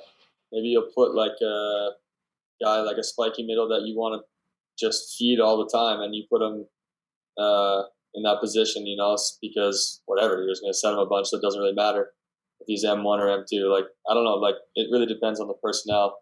But I think it can even come into like, okay, I don't set opposite that much. I'm like, man, it's so hard to keep your guy going if you're setting everything else, and then you could just give him one long set or something, like a difficult ball, and it's like, no, man, I would have appreciated like a double plus pass in a good situation that I could get a good spike here. But so I think it comes down to like obviously communication, like, hey guys, this is our idea for the game. This is our game plan. This is our style of play, whatever.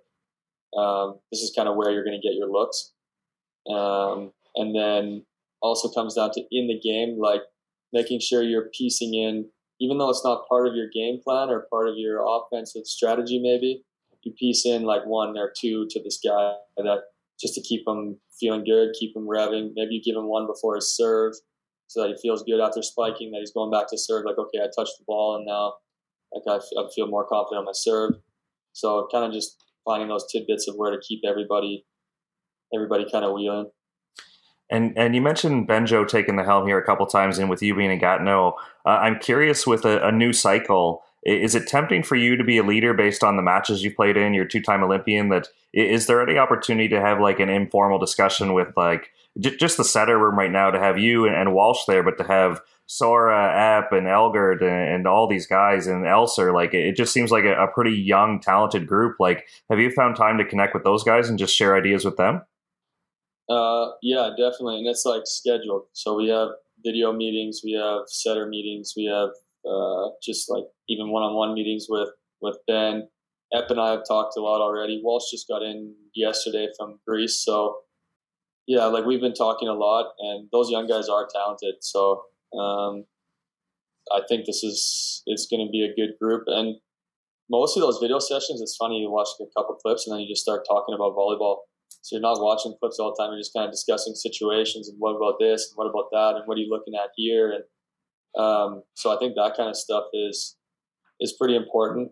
I definitely, as a player myself, I really liked when older guys would give me some feedback or take the time to give some information back. So obviously I'm going to do my best to kind of give them my knowledge of whatever that's worth, and then they can take it and do with it what they will. But even for me, though, I feel like I'm kind of constantly learning here. Ben is a new coach. I haven't played with him for a long time. So there's a bunch of new language, a bunch of new terms, there's a bunch of new ideas. So just kind of catching up to all that stuff and discussing with the guys is pretty cool. And then trying to pick those ideas that Ben has and is implementing and say like, okay, but in this situation, this is kind of how it's been. So like, how do we integrate this, or how do we match this together? So there's been a ton of conversations with setter specifically, but also like full team. We've done a lot of video sessions with the whole team, just going over our system, going over our kind of ideas of how we want to play, and kind of those if-then situations. Like if this happens, this is what we're going to do. So there's been a lot of conversations, and I think the guys know, like we have a setters WhatsApp group and stuff. So I think the guys know I'm pretty open. They want to grab a coffee too and just talk about even like pro stuff. It's kind of difficult in Canada. We don't have a ton of information about how pro even works, and like how does an agent work and how does the contracts work. And I don't know, like, are there bonuses normally or are there not bonuses normally? Like just random questions that you might want to know when you start getting over there. So I'm open for all those conversations with the guys. And I hope they know that. If not, I'll send another message to make sure they know. So. Bree King, episode 60.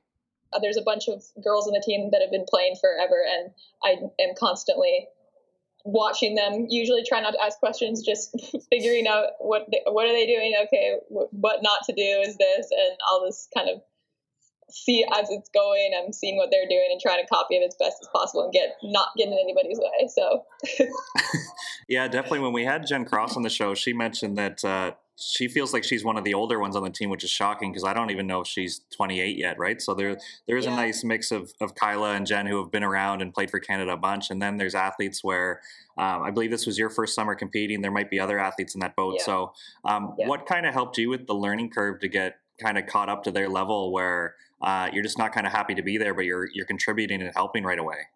Yeah, I think the most important thing that, especially as a setter, it's so important to like have personal connections with your hitters, and you don't really have time to like be shy or standoffish or unsure of yourself. You have to be confident and just step into the role. And I think right, even in July or end of June when I started training with the senior team, I didn't know many of the girls, and I'd certainly not played with any of them before. So it was like a lot of me just connecting with them as much as I possibly could and and especially on the court. Like we talk a lot on our team about a feedback loop and between a setter and a hitter, and just every time something's not quite right or something's good, just having that quick conversation with the hitter, getting on the same page and moving on. And I think that helped a lot. And also it's just like the girls on the team are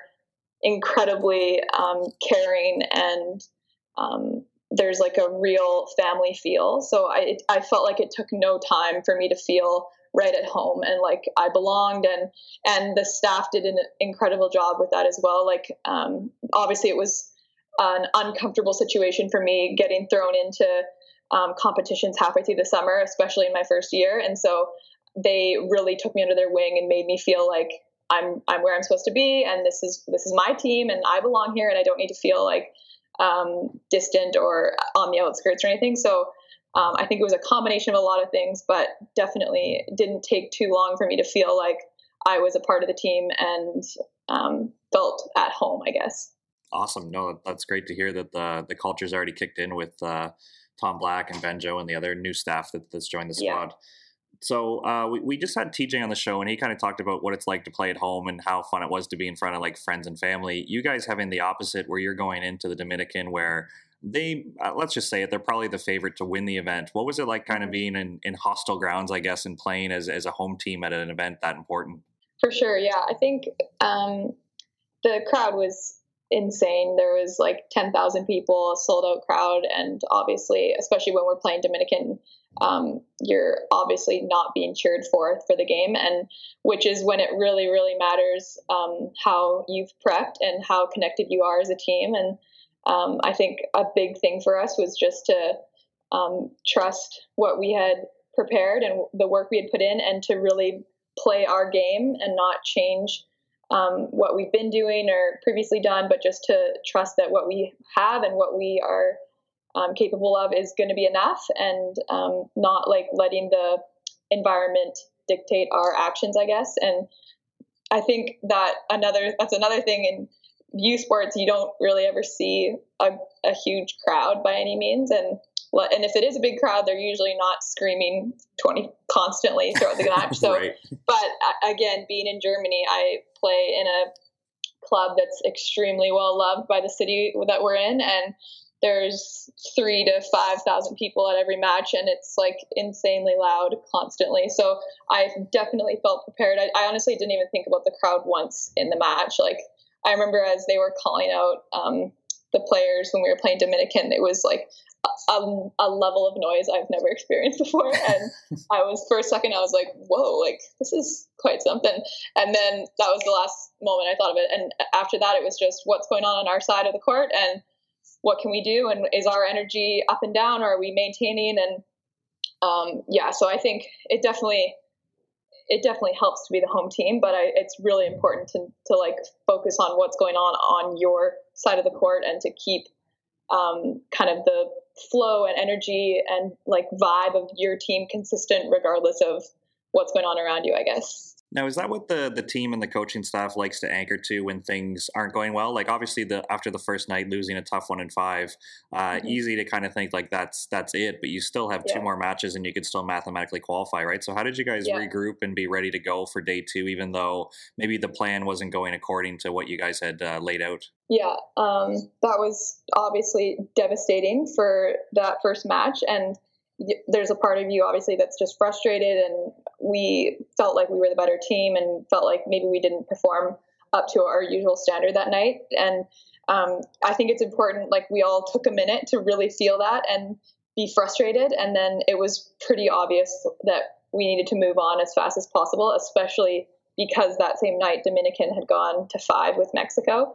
And we knew it kind of showed like, okay, this tournament is going to be all over the place and anything can happen, and we really do still have a chance. And so I think there was a moment in the locker room after the game.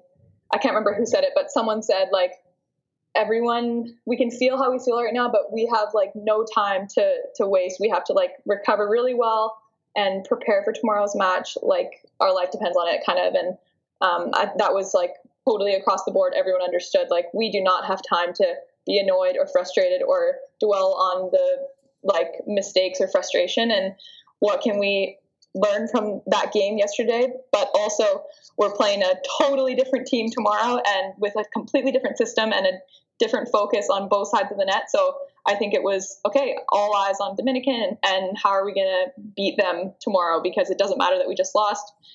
We have to kind of change our perspective and go after it, because we knew if we beat Dominican that we'd still have a great chance. So that was kind of the mindset, I guess. Obviously, it didn't go to plan, and being able to regroup and not only be competitive, but also beat Mexico on the last day.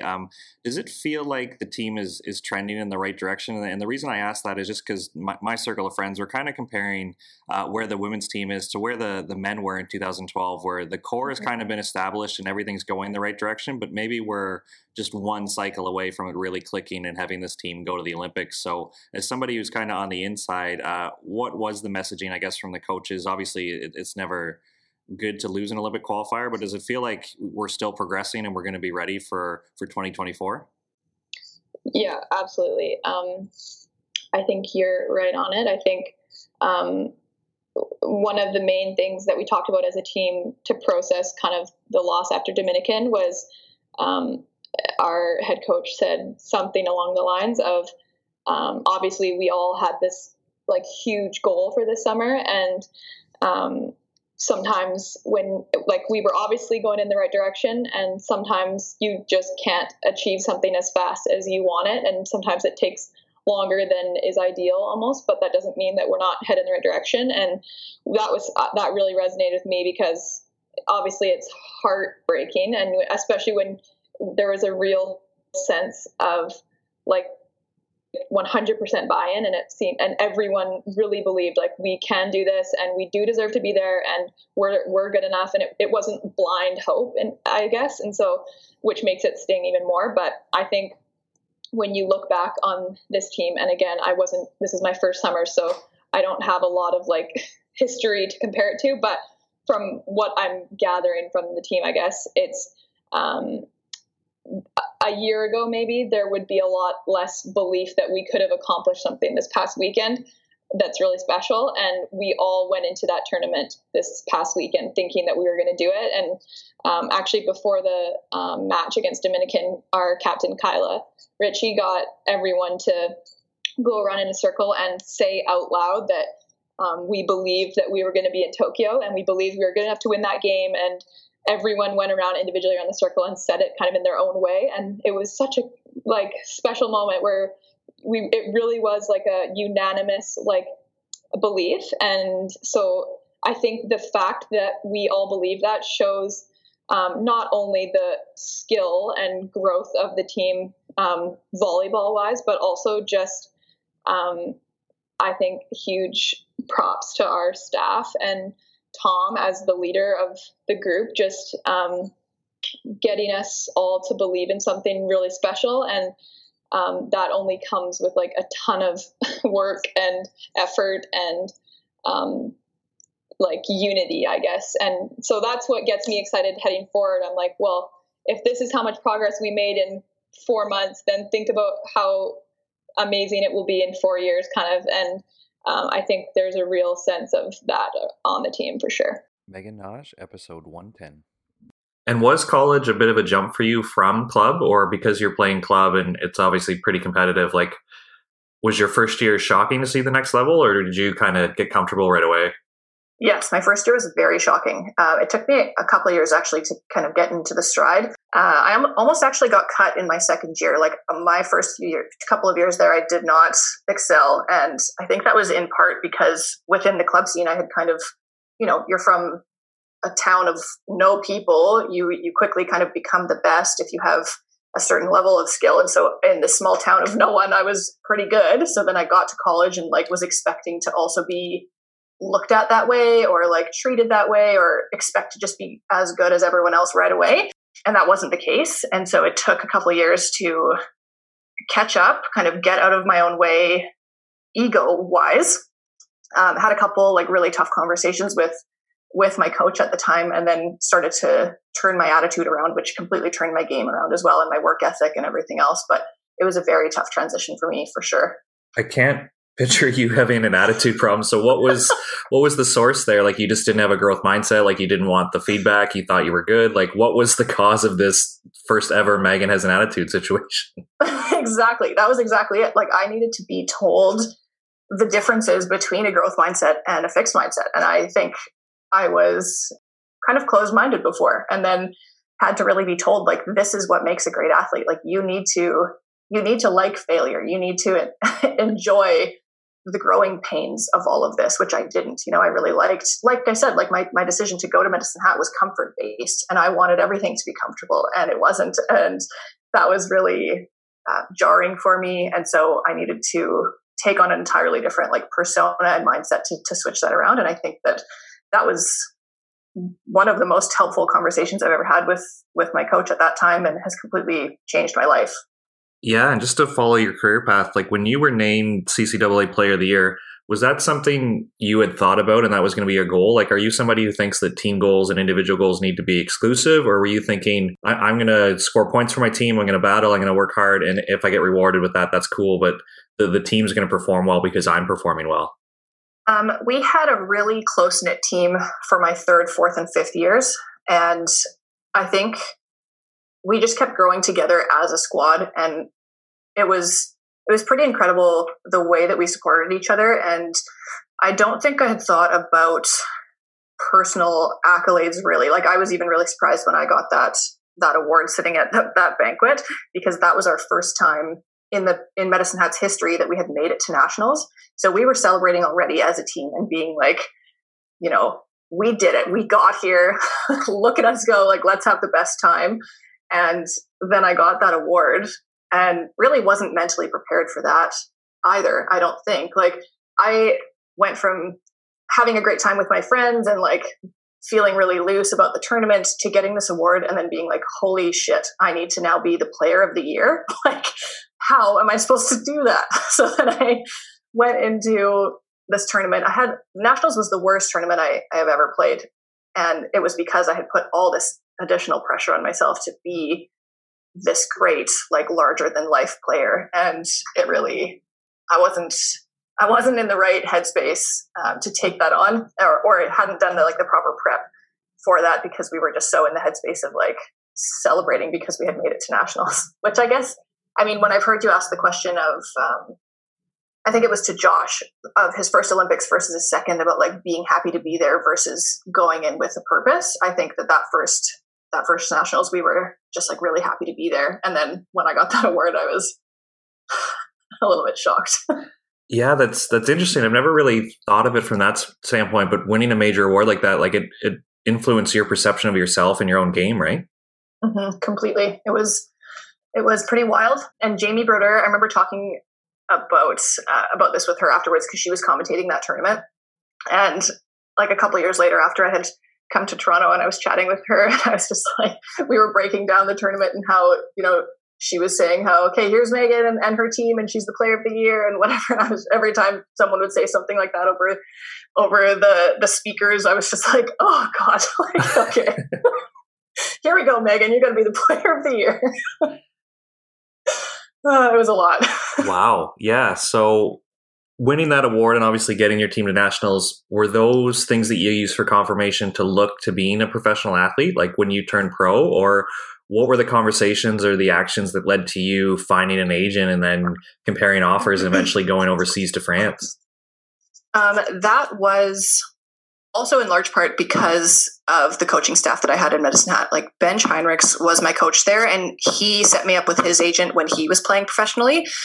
So that was a big help, because I had no idea how that system even worked. Like, that professional volleyball is not something that was talked about at the college level. Like, there's no one really talks about like how the recruiting process works, how getting an agent works.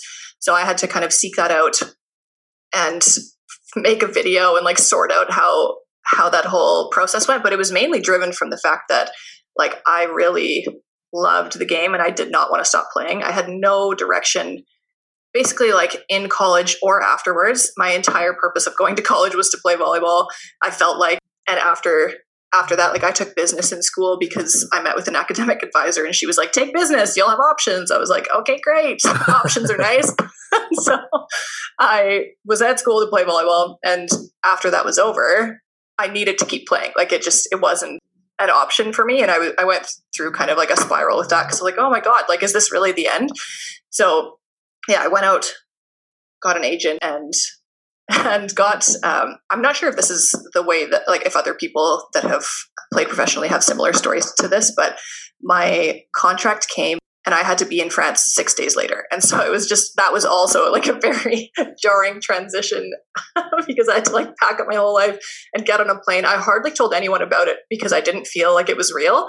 Like until I got there and someone picked me up at the airport, then I finally like posted on my social media, like, hey, I got a contract and it's actually a real thing. Like I'm not being punked. And it was amazing. It was a really incredible year just to live that lifestyle, to work as hard as those players work. Like it was a really beneficial year for me, and also helped me to solidify that I really loved beach in a weird way, because I had started playing beach midway in my fourth summer leading into my fifth year of college. I stayed and didn't go back home, and we had a pretty good group of people that stayed throughout the summer, and we played beach every single day. And I had never played beach before. It was like the most foreign concept of trying to jump in the sand. I felt so unathletic and terrible. But I started to love it so much that by the time I got to France, I knew that I wanted to play beach longer term. And I think that it suited my skill set and my body as well. Like after being in France or midway through my season, playing professionally, and I was a left side, you basically just have to like hammer every ball as hard as you can. I was like, okay, I'm not sure how much longer my shoulder can last out here, or my body in general, I guess. And a lot of people playing professionally don't have as long of careers as beach players for that very reason. Like obviously the sand easier on your joints and your body, and I wanted longevity. So I transitioned over to the beach when I got back from that year in France. Yeah, before we jump into your beach career, looking at your indoor career, going through what you did at Nationals and winning Player of the Year and stuff like that, did that help you deal with like your perception and image of going and playing pro in France? Or did you feel pressure that, you know, they paid for this foreigner to come in and now you're going to be responsible to really perform and be on every game? Like, was there anything going on, or were you just soaking it in? It was your first exposure to professional volleyball and you were just going to take everything as a lesson? Yeah, I think I was more in that headspace. There was a little bit of pressure at first because I knew that the team I went to could only like bring on one professional player. And so I was that person. So I knew that I was playing a big role, but it felt very different. I think because after Nationals, that was a big wake up call for me that I needed to do more mental work, more mental training. So I started to do that the summer before heading over to France. And it was still a big dip because I was the only native English speaker there and didn't know any French before going over. I bought like Rosetta Stone CDs to try and learn the language on the way there. So I had more of a growth mindset with that experience for sure. Took basically every practice as a lesson, and it was a different mentality about it as well. Like, this is your job. So you wake up and you treat your body the way it needs to be treated to go to work that day. You know, like practices were 3 hours followed by a 2-hour lift. Like it was harder than I've ever worked before. And that was a big, mentality shift, because in college you're a student athlete and the student part comes first. And as a professional athlete, like all of your focus goes into that. And I spent a lot of time throughout that entire year there focusing on what I could do mentally to be better. Nice. And because you had one eye on the beach the whole time, were you able to play beach when you were over in France, or you just decided when you got home you were going to figure out a way to get a partner and play internationally? Like, what was your thought process to changing into the beach game? I wasn't able to play over there, which was a little bit sad. A couple of my friends and Tom came over after my contract was over, and we backpacked for a few months. And so whenever we found a beach court, we would play. But while I was over there, I just knew that this is what I wanted to do. So that was kind of like the research phase of everything, like understanding how everything worked in Toronto, how getting a partner worked, how travel worked, where the tour stops were. Like that was kind of what I was looking into while I was over there. And I think that's maybe why I felt the way I did throughout France as well, that like I was taking everything as a lesson because I knew that it wasn't maybe like my end all be all, or that it was like a stepping stone. So I really was in kind of a gentler headspace during that time. But yeah, when I came back, I moved to Edmonton and lived like 3 steps from the beach volleyball courts, the tennis.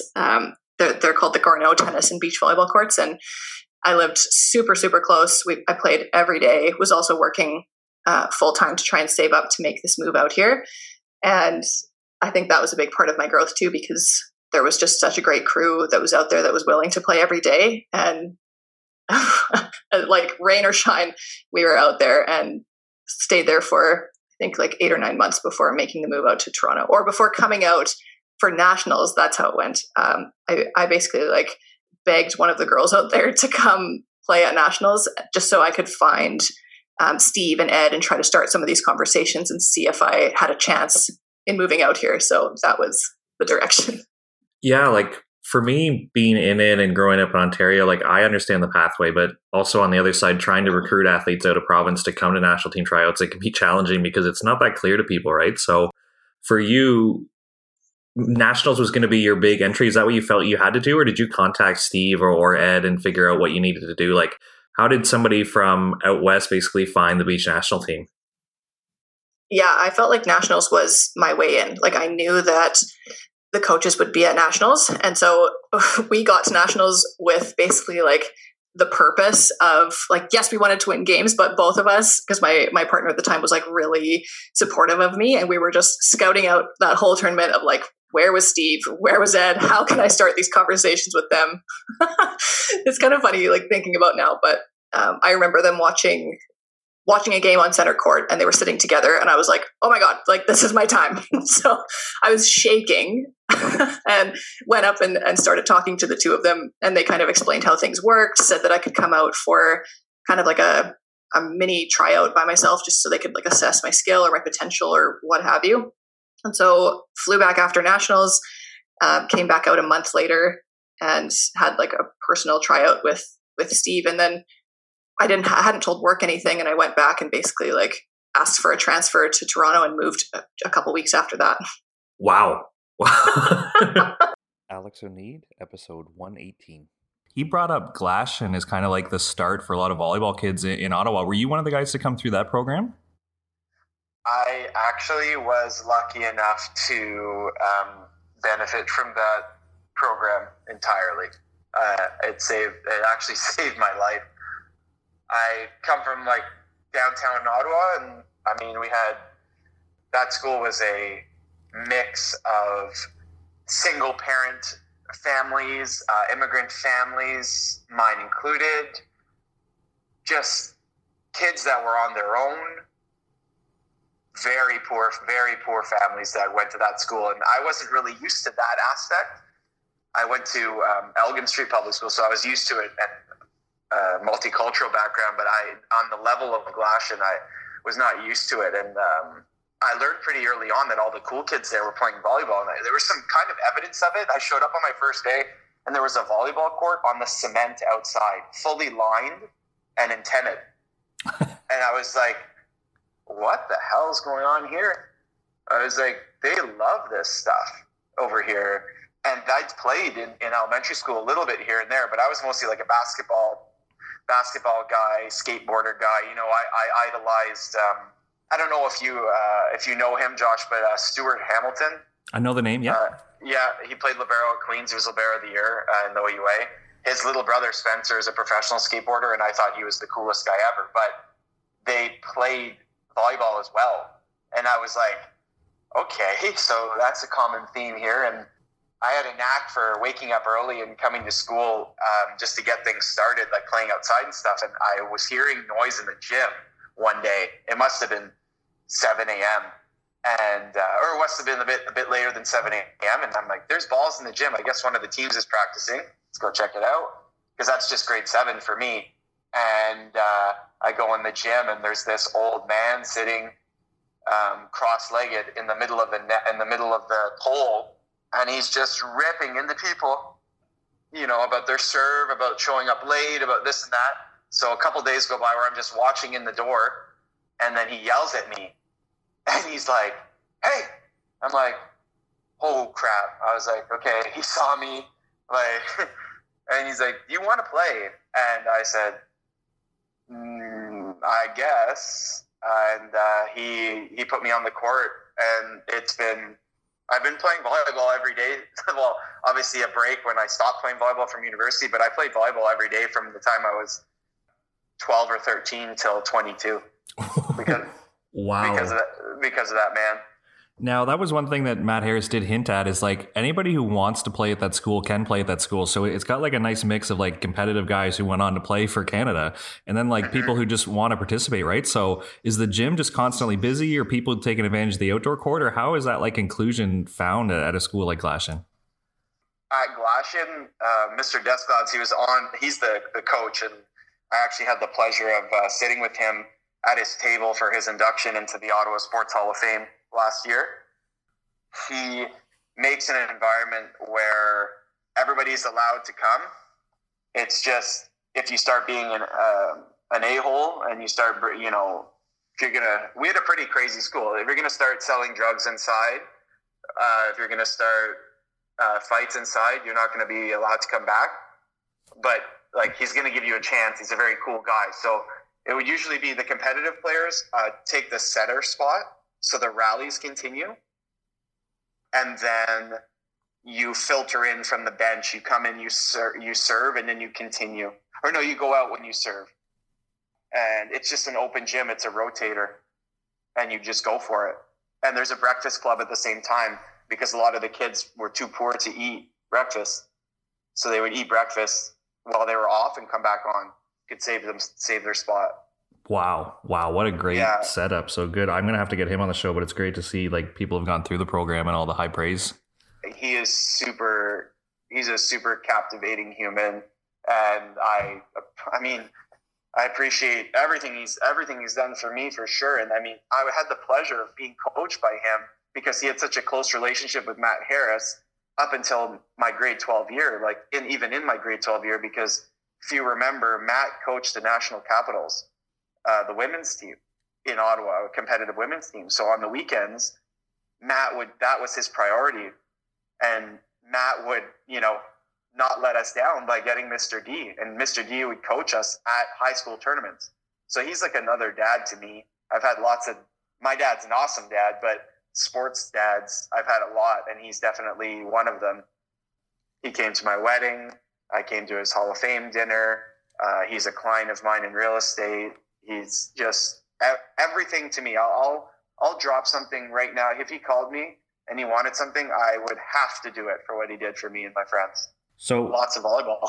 Yeah, no, there are some stuff I want to round back to, but just to finish off your career, it's neat to hear you talk about, wanting to be in the beach national team system and with Leonard coming in and putting a big emphasis on size and things like that. But one thing that people will remember about you is you used to move to Toronto in the summers and train with Hernan's Beach Club. And obviously, like, shout out to guys like I think you stayed at Dallas's house. I think you shared Hernan's basement with guys like Maverick and Kame Schalk. Like, how was that experience? Were you just so focused that you wanted to get it done on the beach that like you were away all year at school and then you're going to move away from home again to be in Toronto to train beach? Yeah, I just wanted to give myself a chance because I'd never been. It's pretty hard to get coached on the beach in Ottawa. It's easier now, but back then they didn't really have that much. So I was playing volleyball with Felipe Hernan's son at Madawaska one year, and he said, "Hey, next year do you want to play beach with me?" And I said, "Sure." So I moved to Toronto in the summer, and he was part of the provincial team program, and I was his partner. So I got to play with some of the best players that way. I was like a provincial team unofficial alternate. And that was the one summer that we got a silver at nationals. But I played in Hernan's Beach Club I think it was Tuesday and Thursday nights after work. I would go down there, and it was just amazing because you could learn so much about the beach through those guys, watching them play. And then the next summer I played with Batty and stayed in Ottawa.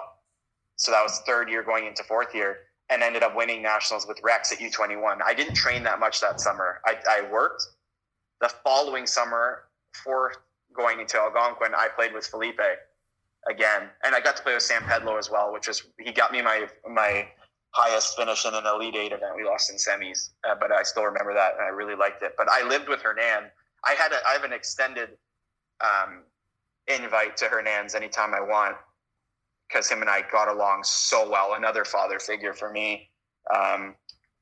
He taught me a lot about life, like just the drives back. He would wait for me to finish training to drive me back. I lived in his basement, but like I was his own son. Like that was so cool for me. And sometimes Felipe wouldn't even be there. He was just such a generous man, and we had really good talks about relationships, life, meditation. And he coached me a lot, because sometimes if sessions were canceled, he'd coach Felipe and I, like solo. Yeah, what can you tell us about his coaching style? Because I've got to shadow him a lot and learn so much. And like you said, it's not all volleyball with him. Like, he's just a genuine, amazing person. So with you kind of going through beach volleyball but learning life lessons, is there any like story or example or just a way he has of speaking that really stood out to you, that why he is great? Like there's not a person who says a bad thing about him in the volleyball community. Yeah, he's pretty incredible. Yeah, just like showing up ready to go, like ready to practice. And then he'd be like, okay, sit down. I'm like, I just got off the subway. You're going to get me to sit down? All right, let's go. Sit down. Am I stretching? No, close your eyes. I'm like, I guess, what the hell? All right, close my eyes. Oh, I'm meditating again, aren't I?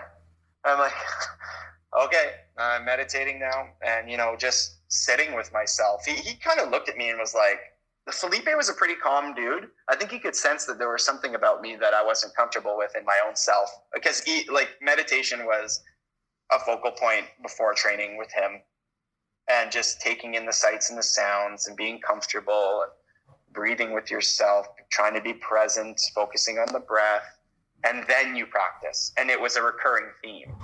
And what I took away from Hernan was definitely the meditation bug, for sure. Reading about meditation, practicing meditation, trying to live a mindful life. And also some volleyball tips were huge too, because he always asked the question, like, why? Why would you do that? So Felipe and I would be up 5, right? Or up 3 against the team. And I've been jump floating. And because the wind's in I'm picking on one guy, I would chuck up a spin and miss it. And he would look and he'd be like, Alejandro, why? And I'm like, what do you mean, why? I just wanted to bang a serve. And he goes, you did the hard part already. He's the defender is in a tough spot mentally. Why are you giving him a way out? All you had to do, steadily, you need to get off the gas as the other person becomes so, in their own head, right? You don't need your best serve anymore. You need the serve on the guy. That's it. And I never thought like that. I was always go, go, go.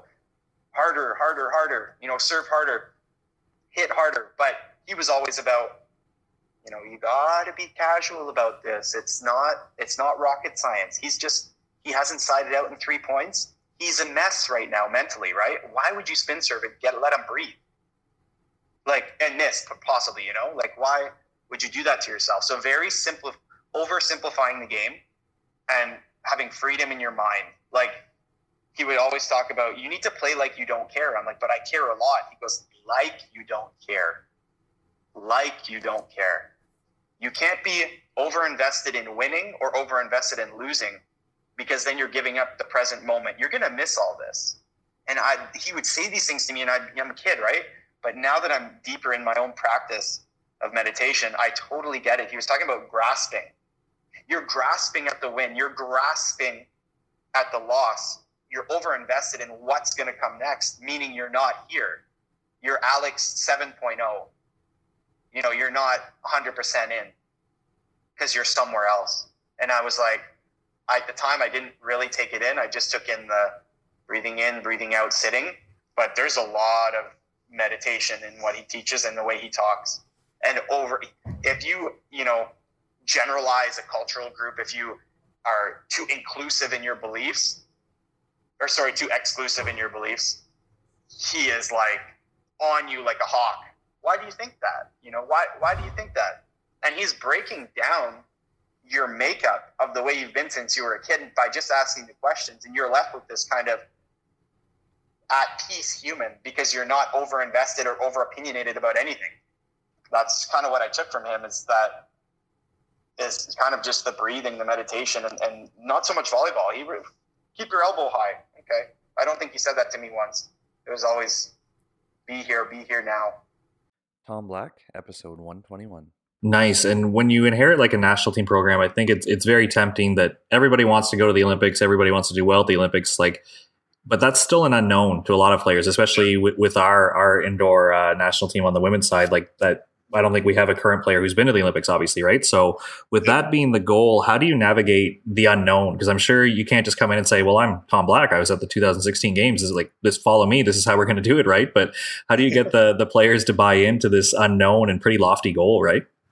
Yeah, I think that's the hard part. I mean, that's the messy part. I think with USA, we were talking about earlier, I think the outcome is overwhelming. It's just so in front of your face, and you're so aware of it that you're trying to do everything you can to get yourself on the process to try to take the outcome out of your mind and get to what you like to do, which is play volleyball at the highest level possible and get better at volleyball and see where it takes you. And Canada was the opposite. I don't know if there was really an expectation to qualify for the Olympics or that anyone really believed that we could do that.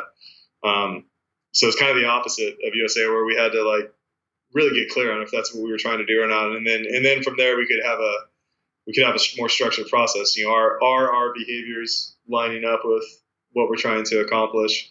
But it was kind of a flip model of USA, if that makes sense. Yeah, and how did you define those behaviors? Like, are you using stats and videos from teams who have been there and kind of using that as a model, or how are you trying to show, again, like with the end goal being unknown to so many athletes, how are you determining that, like, we're going to win Tuesday, we're going to get better on Tuesday, and that's going to help us in our journey? Like, how are you instilling that belief that you kind of have credibility in what you're talking about and the athletes are going to be with you in the long run? Yeah, it took a while. I think the first month was really messy. I think it's very much, you could give me any volleyball player in the world and I could ask them, do you want to be in the Olympics? And they'll all say yes. And then, you start having them do the daily work that it requires, and lots of people start dropping out pretty fast, And so I think it was the difference between, wanting to and doing it. And we just kind of had to point it out and talk about it a lot. And, we got to a moment that it was just a really simple question, but it resonated with them. If you were in the Olympics, would you do that? And that just really kind of stuck in our gym. If you were in the Olympics right now, would you show up at this time or this time? If you were in the Olympics right now, would you practice like this or like that? Would you warm up like this or like that? And it just that line of thought started getting some energy after a certain amount of time. And I thought by the time we were in the VNL qualifier down in Peru, I thought we were a different unit. And how did you come across your own coaching style with teaching principles and the growth mindset and almost like this faith-based style of teaching where you know what's going to happen? We just got to really plug away and keep doing work and more work and more work, right? Like, how did you narrow this down? Obviously, we've heard from your earlier answers there that you've just coached a ton, right? But how did you work on this? Because I think what coaches really want to know is, we use the word transfer a lot here, but I'm not sure people know how to actually measure it or how it got measured in the first place, right? Yeah, we still can't exactly measure it. That's part of what makes it so hard. It's I think it's a combination of personal failures, great mentors, and kind of experience. It's just I was just a complete opinion-based coach coming out when I first started, and just wasn't making my players a lot better, and was trying to coach through emotion and passion, and sometimes that's good, but lots of times it makes you feel empty after. And we want to be aware of our emotions. We don't want to be governed by them. And then I just got exposed to, Ken Stanley at Pierce College, and he changed my life. He really showed me that there are laws of learning, and there's a way to, bring your students or your players around. And then I got introduced to Carl McGowan with Gold Medal Squared, and that deepened it even further. I hadn't really heard of motor learning until I heard of him, and then from him, Jim McLaughlin, and I've been around Marv Dunphy a long time, and Ron Larson, I mentioned him before, but he was really the first guy that he really took the time, hours with me to kind of show me how to apply these principles, these motor learning principles into your practice. Is this consistent with random versus blocked? Is this consistent with whole versus part? And he spent a lot of time with me for a number of years as well.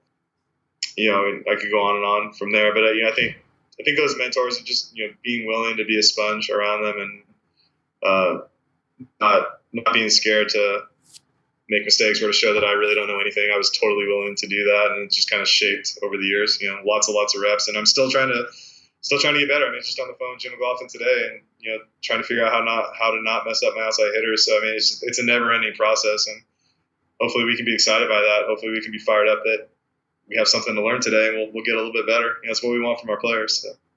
Was there ever a moment where the theory didn't really match what you were seeing in the gym? Like, I find that sometimes where you read a cool book and then you go to your club team and you try something, you're like, oh, I must be doing something wrong here because this is not working, right? So with you coming in, and not to throw anybody under the bus, but when we had Autumn Bailey on the show, she mentioned she was really frustrated. Like, I think she had to work on some skills, and there's like a super high level athlete who's done so much in our sport already, and you're asking her to do new things and challenging her. And she mentioned, she was like, I went from I thought I was good, I went pretty bad, and then I got really good. And I was like, oh, that's an interesting journey, right?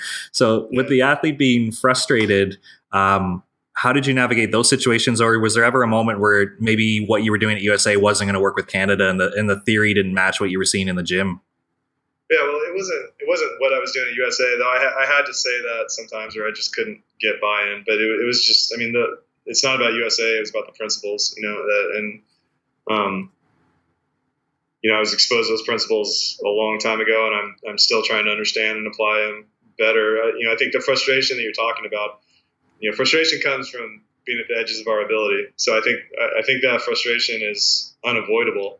But it's like I said earlier, we want to be aware of our emotions. We don't want to be governed by them. So for lots of people, I've been in this boat too. We all have.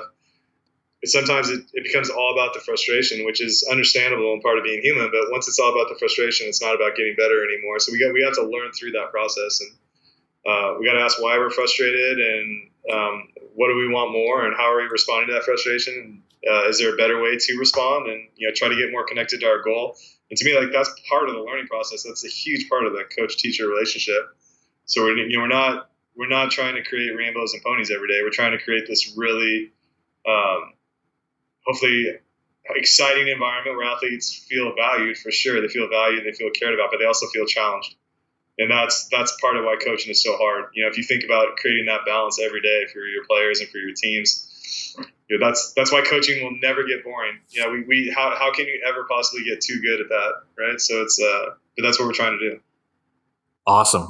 Thanks for your answer so far. I'm learning a ton here, and I bet our listeners are too. So kind of the art of coaching. So hopefully you just don't say that, and that's the art of coaching, and you get off the hook here. But I'm wondering, like, one thing that coaches always kind of come back to is you can really only do what your players are able to do, right? But I'm wondering, how do you find the balance of like pulling up and saying, well, this is what we're able to do, so that's what we're going to build around, versus pushing them and trying to get them to do more? Like, where does that point come in training where you're kind of like, you know what, we're just not going to be able to do ABC, so we're going to switch it? Like, how do you know that that's the reality of what your team is versus, no, we just need to put in some more hours and we're going to get this?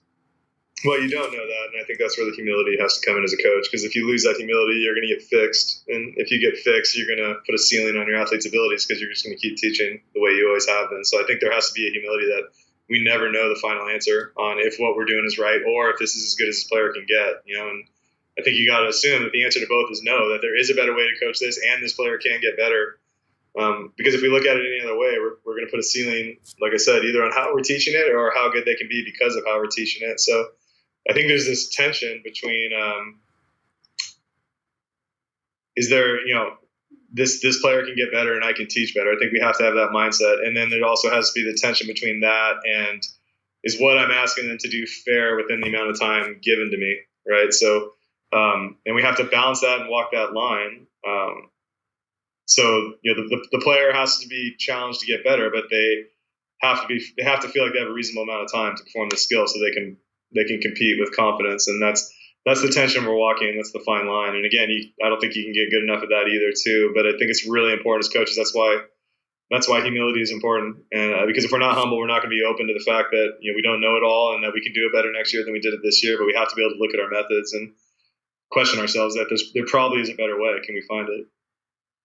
And how are you modeling this as a coach? Because just hearing you talk, there's great examples, but I'm wondering if you could give us like a physical example of what you do that a coach can model, that they have a growth mindset, or that you're negotiating yourself through frustration, or that you're willing to be open. Like, how are you showing the athletes that you're also in this struggle? Because I think it's one thing to put the message on the whiteboard and just say, go do it, and have expectations for them that you're not going to follow. But I think it's sometimes challenging for a coach to model that they do have a growth mindset. So I'm wondering if you have any examples you could give us. Yeah, well, I mean, you're making me cringe because you're making me think about all the times I screw up. But it's like, I mean, you just start with that. Hey, I really screwed up yesterday, and this is why, and this is what I'm going to do about it. And I remember in passing, there was the first practice with Canada that we had at UBC, University of British Columbia. I remember the day before. I didn't mean it to be insulting, but I think I just got lazy in my speech, and I was trying to explain an offensive system and how we were going to attack a blocking scheme, and I kind of made a reference to how they were previously playing and how we might have easily felt like we could easily exploit it. And I don't think I said it really rudely. It was like in the middle of a package, but I thought about it that night, and I'm like, well, one, that was super rude. That was really disrespectful to the previous, staff, and really disrespectful to these players who were just giving 100% to what they were being asked. They were doing exactly what they should be doing, and really arrogant on my part that, I'm just assuming, like, of course I believe this is better. I wouldn't teach it, but I didn't have to go about it, and that's not who I want to be. And so I had to bring that up. And, it was kind of one of those things too, where like, if I didn't bring it up, probably people would have forgotten about it, but I haven't forgotten about it. So I just don't want them to think that I think it's okay or that they need to be vulnerable, but I don't. So I remember UBC, I brought it up, and I said, hey, I owe you guys an apology. You were executing a system that was being asked of you, and you were doing it to the best of your abilities, doing it 100%, which is exactly what you have to do as players. And coaches were asking you to execute the things that they believed in, which is exactly what we're going to do. So I was out of line there, and I apologize. And I want you guys to know that I understand how hard this stuff is, and I appreciate how much you're giving to it. And I just got to ask you to believe me that this is going to pay off, because this is where I saw you 3 weeks ago, and this is where I see you now, and this is where I see you 3 weeks from today, and we could be really, really good. So, like, you're probably feeling some energy as I talk, because I was really being open, and I was like, hey, like, I screw up just like you guys, and now let's go, because we could be better. And that's just one example. It comes off the top of my head. Nice. And I was hoping you could give us another example of just how you navigate the growth mindset. So one great example that John Mayer gave us is like, you can't ask an athlete to have a growth mindset and then yell at them when they make mistakes. Like that's not a good example of what we're trying to do here. But I'm wondering, where is the balance about coaching them up and giving them feedback and correcting? Like, how do you walk that line that, do you give them more reps? Do you kind of give them feedback and then let them, do a little bit more? Or what would be like the secret sauce to how you've made your gyms into a growth mindset that maybe some of our listeners can steal and start applying in their gyms? Yeah, I'm a little feistier than John. I think, John's, which is probably why John has way better relationships with his players than me. So I think there's a time. I think there's a time to feel a little bit of an edge from a coach, but I don't think it's nearly as much as maybe we want it to be sometimes. But yeah, for sure, we can't be barking and yelling at people all the time. So what was your question? I got a little sidetracked. Sorry, I was just wondering if you could give us an example of what growth mindset looks like. Like if I'm in a drill and you're telling me to have a growth mindset, but you yell at me every time I make a mistake, obviously that's not right. Creating or modeling it, right? So how do you, give feedback and push people, but still encourage this mindset that it's okay to make mistakes, we're all learning, like we're going to get through this? Well, it's just what you said. I mean, if I'm yelling at you every time, then it's not okay to make a mistake, is it, right? So it's, we can only get what we're reinforcing. So, the growth mindset is the growth mindset, as I understand it, is the belief that skills can be grown and improved if I'm willing to work hard enough and work smart enough, and that the only way to grow those skills, the only way is to make mistakes, which makes me really hate that word, because I don't see them as mistakes. I see them as steps on the ladder, right, to get to where we want to go. There literally is no other way to get to that successful rep that we couldn't do before without those, I'm using air quotes here, mistakes. And they're not mistakes. They're these little gifts of information to get us to that higher level rep. And once we get it, we're probably not going to be able to do it again for, 10 more reps or 5 more minutes, because we're not very good at it yet. We just did it once, right? So we have to work incredibly hard just to get 2 out of 10, 3 out of 10, right? And then we stay there for a little bit, and then we spike up all of a sudden to 5 or 6 out of 10. So there was this little plateau between 3 out of 5 where it seemed we weren't getting any better. And that's really frustrating for players and coaches. But in reality, we were learning, and that's what led to that leap. And, it kind of goes on and on and on. So as a coach, we have to be incredibly mindful of this environment. Like, are we promoting these mistakes? What does that mean? Okay, well, it means, are our drills putting them on the edges of their ability? Like, if the player does what they need to do mentally, emotionally, physically, and they do this drill 100%, is it going to put them at the edge of the ability where they're going to feel a lot of failure? That's part of our job. And then no one likes to live in that environment. So I got to be good with my feedback. I got to be good with my body language. I got to be good with my relationships and my tone of voice. And because all that stuff, there has to be some support there in this really challenging environment. They got to feel like I'm on their side, and it's a dance, right? And the players got to be attacking it, and the coach got to be attacking it with them. And if it's really a challenging environment, then that means both are going to screw up. The players are going to have some reps where maybe they didn't give it their best, and the coach is going to give some feedback that didn't make sense because you're both pushing yourselves. So those are great little opportunities to show your vulnerability and make things safe. Like, hey, maybe I didn't say it the right way. Did that resonate? And the players say, no, that made no sense. Okay, my fault. Let's try this. Like you're just in it together. And if you're really in it together, it's a really messy environment, but it's a really exciting environment because you're both willing to admit your screw ups, and then you do it better next time. And I think what makes it exciting is you form a relationship that is all about the objective, and the objective is just to get this player as good as they can possibly be. And I think that's when it's really functioning at its highest level. Now, obviously, the skill's going to change, but are there any foundations you talked about teaching and learning, or just principles you believe in? Like, if we were to pick a skill, like if you want to run a faster offense with Canada, are you showing your setters what international players are doing so they have a model to work off of? Are they watching video of themselves? Are they statting it? Or how are they gaining this belief that, yesterday I was 3 out of 5, tomorrow I'm going to be 4 out of 5, or not tomorrow, 2 weeks or whatever it is.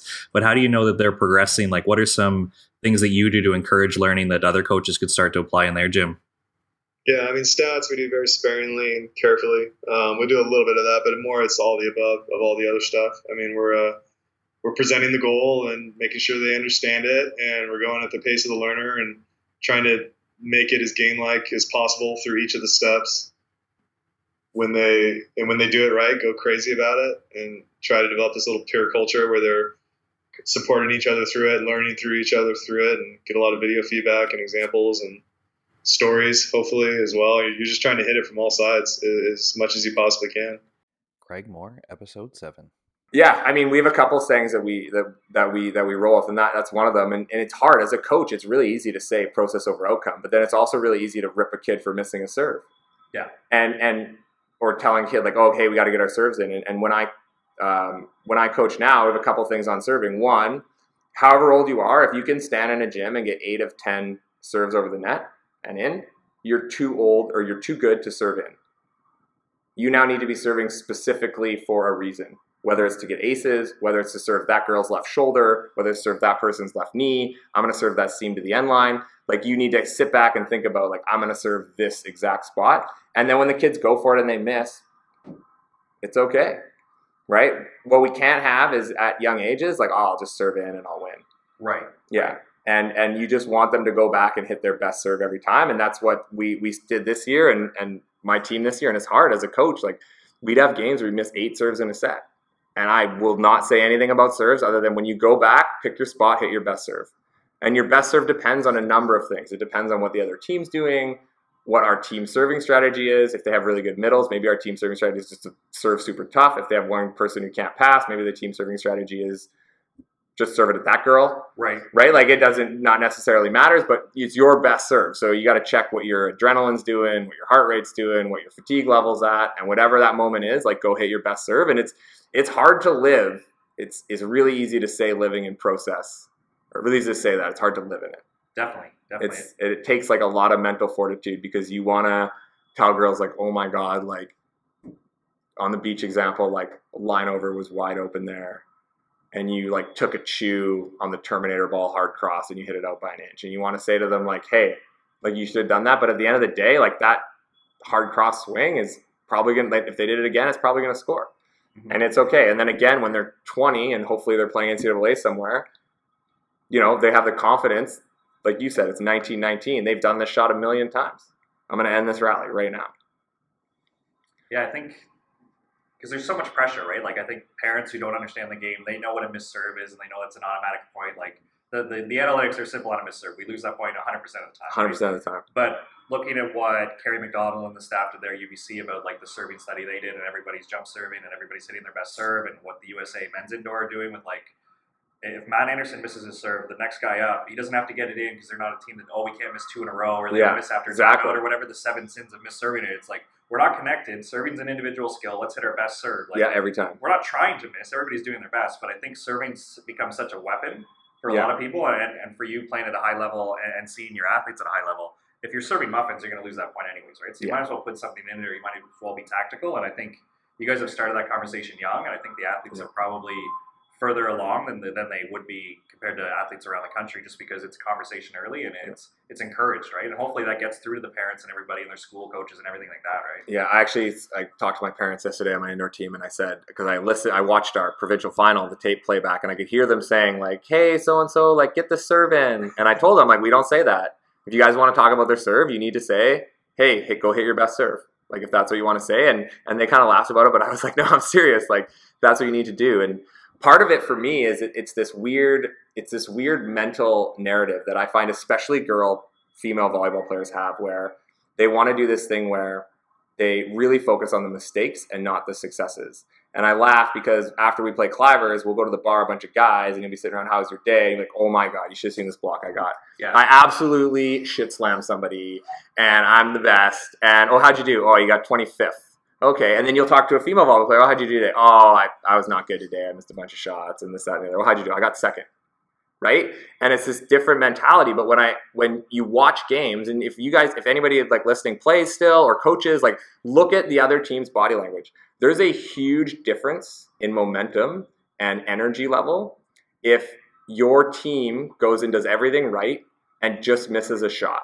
Like, I think about a beach volleyball. So get a good set, defender's cheating line, partner yells cut shot, you hit a perfect cut shot, goes out by an inch. The other team goes back like, oh my God, that's lucky. We were nowhere near that ball. You go up, you're like, oh my God, don't miss. You hit a roll shot right out of the defender. They transition, bounce it on you. Now they're fired up. We're the best. Let's go. It's a totally different mentality. It's still 1 point. But we tell our girls all the time, if the reason is, if it's like, I don't want to miss, I'd rather you did miss. Because if you're missing, you're at least going for a shot that's going to score. Instead of being like, oh, I hope the other team screws this up. Sandy calls it losing volleyball. You're playing losing volleyball. You're hoping the other team gives it to you, not going to win it. Yeah, and I think we've all been in those moments, whether it's been as a player or a coach, or the parents do have the hard job because they're not involved, right? They can't earn points. It's hard. They're just kind of hanging on. But I did talk to one coach who said that either the parents are in the gym for every practice and they hear everything you say, then they can talk. If they're not, they can't say anything. Right, because they wouldn't have been a part of those conversations. Because they're not a part of those conversations about hitting your best serve, process over outcome. You know, like, okay, go on, girls, just hit it in. Nope, that's not what we're doing here. You know, if you do the right things, it's going to go in more times than not. For sure, and I think you guys, if you're doing your best from day one, then like the 5th practice of the year, the first tournament of the year, the semifinal at nationals, those are all championship mentalities, right? So it's kind of building that attitude that your team's going to have where. I imagine they don't feel the same nerves as a team who gets to the quarterfinals and nationals. They're like, oh, they start to look around and be like, oh, this is the show. Where you guys are like, no, we've been playing our best and doing our high intensity stuff since day one, right? Yeah, exactly. I mean, last year, my really good example is the Sydney girls who played on my team last year, my club team. We won nationals. I started coaching at 16U. And Sydney, Sid, if you ever listen to this, love you. But like Sydney's serving percentage was like well sub 50 for 16U and 17U. And since 16U, I would literally tell Sid, I'm like, Sid, go back and hit your best serve. Go back and hit your serve. I don't think I wasn't using best language back then, but I was saying, Sid, like, go back and rip it. Like, go get me an ace. And I was saying that ever since 16U. And then 16U, it was a ride, and parents were talking to me about this, that, and the other. And 17U was tough as well. And then 18U, like, all of a sudden, like, those ones that were going out by a foot are now going in. And she just had more reps of high-intensity serving. And then we get to nationals last year, and in the weekend, she had 25 aces. Wow. Like, she basically didn't miss a serve. It was absolutely bananas. She'd go back and go on runs 2, 3, 4 every time. But that has to come down to you being consistent with the messaging. Because it's one thing to say, go back and hit your best serve, but then being patient with an athlete who's missing half their serves, right? Exactly. Or you're tempted to put in a serving sub, or maybe mom and dad are pressuring her to, like, get it in, where... Yeah. You got to be really patient. You got to live it. I think if you're going to be a process guy, right? Yeah, exactly. That's the hard part, is like living it. Is literally like sitting there being like, okay, like this is a really tight game. Like we really need this point. I have a middle this year who I'm going through this right now. Is like she hits a really crazy jump float. It's literally ace or miss. Like it is an absolute gnarly serve. And would I like it to go in more? Absolutely. But we're at the point where it's there. And she had a serve at 14-13 in the provincial final, and she was serving Could have put a serving sub in who probably would have served it in. But I left her in there and she just missed it. She missed by 6 inches. Okay. And then we went back around. We wanted our next server. But it is hard to say, and it's hard to deal with athletes and parents. And when I sub kids out for serving, I always tell them it's pretty much always a defensive choice. Mm-hmm. I never tell them I'm subbing them out because their serve's no good or because I want a different server. I'm always like, I'm subbing you out because, like, I would sub Sib out to serve sometimes, but it was always for a defensive situation. Or I'd get backhands in because I had Kayla Oxlin, my setter last year, who could also swing. So there's a lot of different options that I could do there, but it was never because I thought Sid was going to miss her serve. Right. It was always for like a different tactical reason, and she knew that. And eventually, like, it sounds weird, and I'm going to say this right now because I know my kids aren't going to listen to it until after this nationals is over, and then they're going to graduate and they move on. But my team this year, I've built this, I'm going to call it a fake narrative that we don't ever lose third sets, and we do. We lost the third set today.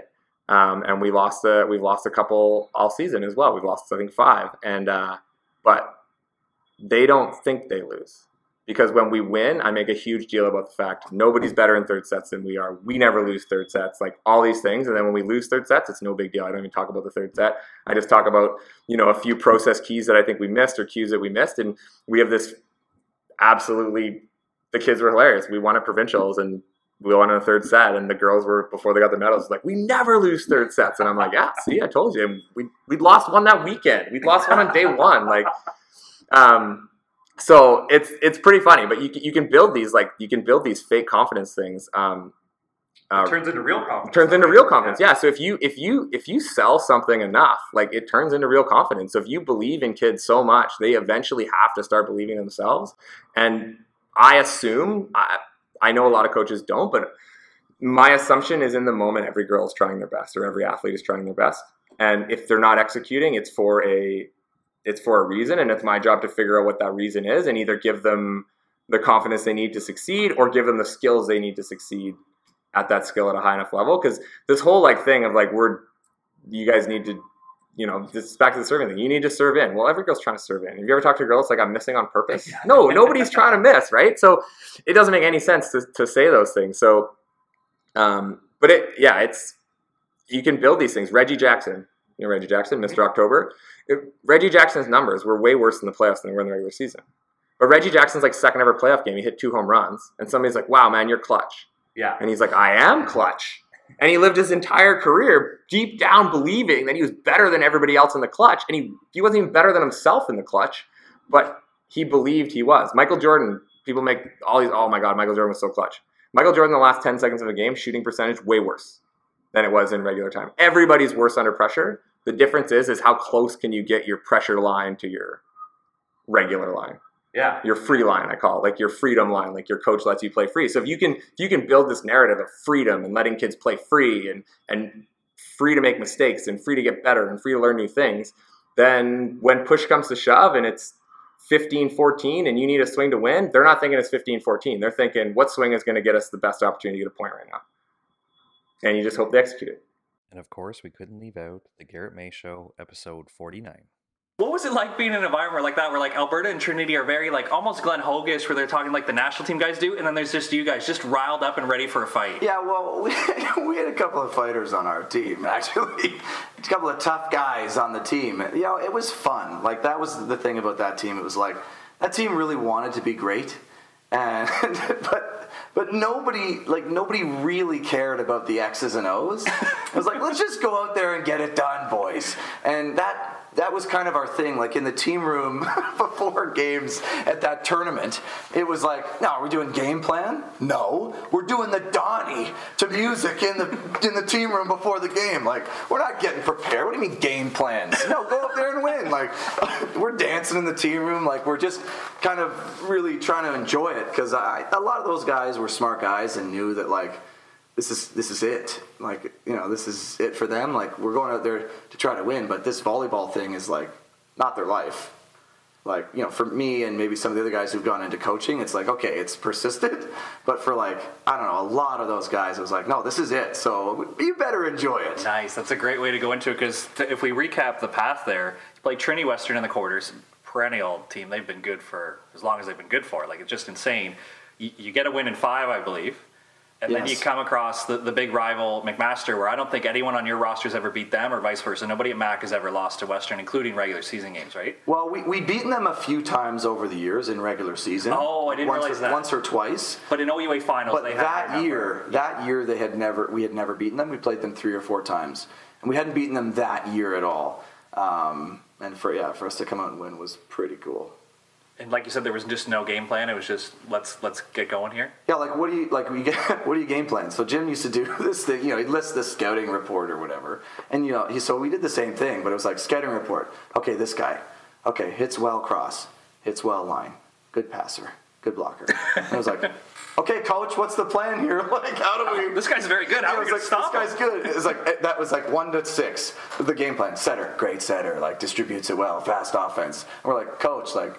And so when the game plan looks like that, it's like, okay, well, we're not going to outsmart this team. We've got to try to fold them up or just play better or something. And so that's where you see all the let's go, because it's like we're gonna they're doing this. No, let's just go. Come on, that's fun. Awesome. And yeah, just to wrap up that year in Nationals, playing against Reed, you didn't get a chance to play against your little brother much because obviously you attended the same high school. The club difference, I don't think his team really got to play against yours unless there was practices, but with there was 2 age groups between you, so you wouldn't ever see each other. Yeah, never. So what was it like playing against your little brother? Yeah, it wasn't that big a deal, actually, which a lot of people have asked me that, like, oh yeah, you played your brother in the final. I was like, well, that season for us was like, very, like they were a great team, and their team wasn't really about him. Like, he was a great contributor, but they were a team. Right? So playing them, it wasn't like he and I were going head to head or anything. Like he was just playing, and like I knew he was good, but it wasn't like, and he doesn't bug me about it, like about beating me, because like he knows like it was just the situation was at what it was. Like it was a team who had to work so hard to get there, playing a team who really should have been there, and so like.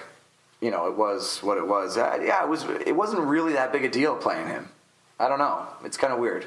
Nice. I think, people really wanted a story out of that one, but now that I think back, like, they had Riley Barnes and Brett Walsh was setting. Like, they had a really stacked team. But you're right. The outcome wasn't just on Reed's shoulders. He was contributing, but, like... It wasn't like we were serving Reed and he was digging me up every time and, like, he totally dominated me. Like, we weren't even really, I don't know, libero and left side. Like, He maybe dug me a few times, but I don't really think there was much of a story there. Definitely. So let's circle back to this Beach World Championship, because like you said, you were summer of grade 12 going into your first year, and you actually won U21 Worlds, which I think is your 3rd or 4th Youth Worlds, because you would have played with Sidgwick. That was my 4th. So count it down with me. You would have started with Sidgwick in actual U19. So my first was with Will Sedgwick in U19, and then I played with Dan Deering in that same year in Blackpool, England, the U21. Okay, and you were Canada 2 that year, yeah, right? And we lost to I think Evandro. No way. In the qualifier, I think. I can't remember. I know it was a Brazilian team, but I think it was Evandro in the qualifier. And then the next year, I trained all year with Nick Del Bianco, who I think is still playing pro indoors. If not, he might have recently stopped, because I think he's back helping Trinity. But yeah, a guy who played and he and I trained all year. He came to Toronto, and we were going 19U hard, right? And then we came 4th at the U19, missed out on a medal. It's tough, and so I wasn't even expecting that year to go to U21. And Schachter was going to go with Dan Deering, and then Dan was like 200 to go. So Schachter's like, "Oh well, Garrett, do you want to come?" And I was like, "Yeah, of course." I'm going to go. So that was how it came together. How soon before the tournament was this? It was like a month. Oh my gosh. It was like a month, because U19 was in late July, and then the U21 was in September-ish, early September. So it was like 1 month. We played nationals together, but there was not a lot of training or planning or anything. It just happened. How does a world championship just happen? Well, when you get guys like Garrett May and Sam Schachter on the same team, good things happen. What do you remember about Turkey that year? I remember everything, man. What are you talking about? That was crazy. That was my second time in Turkey as well. Because the year before, the U19s was there. I remember everything, Did you guys talk about expectations before going? Yeah, absolutely. Was your Was Sam on the same page? Did you guys get off the flight knowing you're going to win Worlds? I don't think he did, and I would say this to him if he was here. I think he was surprised that we won. I remember there was a moment after we won because my dad and Marquise were there with us. Marquise was my coach all that year, and my dad was there as my parent, but also as my coach. And so that was kind of our little foursome. And Leonard was there as well, but he was just kind of there as the Volleyball Canada. It was like the four of us. And I can remember, like, after we got back to the room, after winning and all that, we got back, we were getting changed to go for dinner or whatever. And I can just remember seeing him sitting on sorry, Sam, for telling this story if you don't want me to. Sitting on the deck or the porch or whatever, and just kind of, like, blank stare, like, kind of in shock, it looked like. And maybe it was him realizing how good he could be, or I don't know, because he was the best player in the world at that time. Right? Like, he just went and showed that he was the best player. They served him every ball. He was the best blocker in the tournament. And so I don't really think he expected it, which is crazy. Because for me, it was like, yeah, we were going to do it. What do you mean? Of course we did it. I should have won the U19. Of course I'm going to win the U21. Was Shaq here? Yeah, let's go. So that was really interesting. How did this goal setting come along? Because to you, it almost seems like common sense. Like, yeah, we're gonna win the tournament. Why else are we going? But I think to other people, like, do you get upset when one of the teams you're coaching says, oh, we want to make quarters? Like, how did you get this goal setting? How do you stay strong and connected to it when sometimes the results aren't coming? Like, somebody might sound crazy if they're like, oh, I didn't win U19 Worlds, but I'm going to win U21 this year. Like, in the same summer, a month later. Like, yeah, I've had a lot of people, like, ask me about that because everything that I step into, I set my expectations very high, sometimes unreasonably, honestly. And I think, like, you need to have some sort of basis and reasoning for how you could, like, you have to see a path to that goal, right? So, like, for me, you know, Nick and I were a team, and if we had played better, we would have won the U19. The U21 wasn't that much harder. Like, the team so Cantor Loziak won the U19 the year that I played, and they were in the U21. Like, there's not a big difference there, right? So it was like, I could see the path. It was like, well, I was a great player at this tournament. Why can't I be a great player at this tournament? You know, but if you can't see the path, then, like, it's probably not going to happen for you. So to set a goal, like, for me right now, like, oh, I'm going to be the Prime Minister of Canada. Well, I don't see the path. That's not, like, you know what I mean? Like, but for me to say, you know, I'm going to go and be the coach of the year in the college league, or I'm going to go and be a director at a video game company someday. Like, I can see that path. And so, of course, I would expect to do it. I can see how it's going to happen. And from an early age, like that Crush team, right? It was like, we set a goal and we did it. And so you shouldn't be surprised when you plan to do things and then they happen. So, like, that's kind of been my whole career. And so, yeah, I do get mad at people when they, like, when my teams say for their goals, like, you know, yeah, let's be a top 3 team. What? What do you mean be a top 3 team? Like, if you're terrible, that's a great goal. But if you're half decent, of course, why? What do you mean top 3? Win. So you're saying you're going to make the semi and then lose it because you only plan to be a top 3 team? Come on. Like, if you're there, if you could make it there, you couldn't win. Right? So, like, plan for that. So what would you say to, I think the buzzword would be like process. Like the Philadelphia 76ers, they think if they do everything in their power, the outcome takes care of itself. Or they don't want to say they're going to be NBA champions, they're going to take care of the process. Where you're willing to write it down, put it on the wall and say, I'm going to be a world champion. Yeah. Like, how does your process, how do you connect that to practice? Like, what would a practice with Marquise look like? You said he was your coach. Like, are you connected to winning worlds a Tuesday afternoon of practice? Like, what does that look like? Yeah, and that's probably the thing I maybe take for granted is, like, everybody's got their own thing that makes them special. Like, for me, I was, like, one of my weaknesses is, like, proactivity. Like, setting practice times and, like, doing that was always my worst skill. Like, when I played with Dan, we barely practiced because I was lazy and didn't set up practice. But when I was at practice, I was at practice. Like, I was focused, intense, to get better, practicing like I'm trying to win. And so, yeah, absolutely, we're connecting with that goal. Like, and it's not something that was always said verbally, but it was certainly something that was said a lot. Like, hey, we're preparing to be the world champions. every day, pretty much. You say that in practice. Like, so when you're in practice, yeah, if you don't have a great one, fine, but it's not like you've forgotten that you're here trying to prepare to be the best in the world. And so what that needs to look like, I think it frames how you build up your day and your practice and all that. Yeah, like if you don't mind, let's take a deep dive into that. Because speaking to Marquise off the record, I hope to get him on the show soon. He was big in like journaling and mindful notes and making sure that like we were going to win practice today. Like there was nothing he was going to leave to chance. Like, did he kind of pass that on to you, or how do you make sure you don't go through the motions and just show up? Because like being a beach player, sometimes you're practicing with the same group over and over again. Sometimes the weather's good, sometimes the weather's bad. You're at Ashbridge is probably on the same court. Like, how do you not just get into like a monotone routine at that point, right? Yeah, he tried really hard to help me with that, and a lot of it stuck. But some of the stuff that he was very good at is stuff that's just not really me. Like he was great with preparation, and that's something that's been stuck with me. Like not necessarily preparation the 20 minutes before practice, say. Like, what are you doing 20 minutes before practice? Like, or even in your pepper in warm up. Are you just going through the motions? Like, are you just roll shot? Like, or are you peppering with the intent to be the best in the world? You know what I mean? Like, are you setting up the net with the intent to be the best in the world? Was something that was super beneficial and has definitely stuck with me.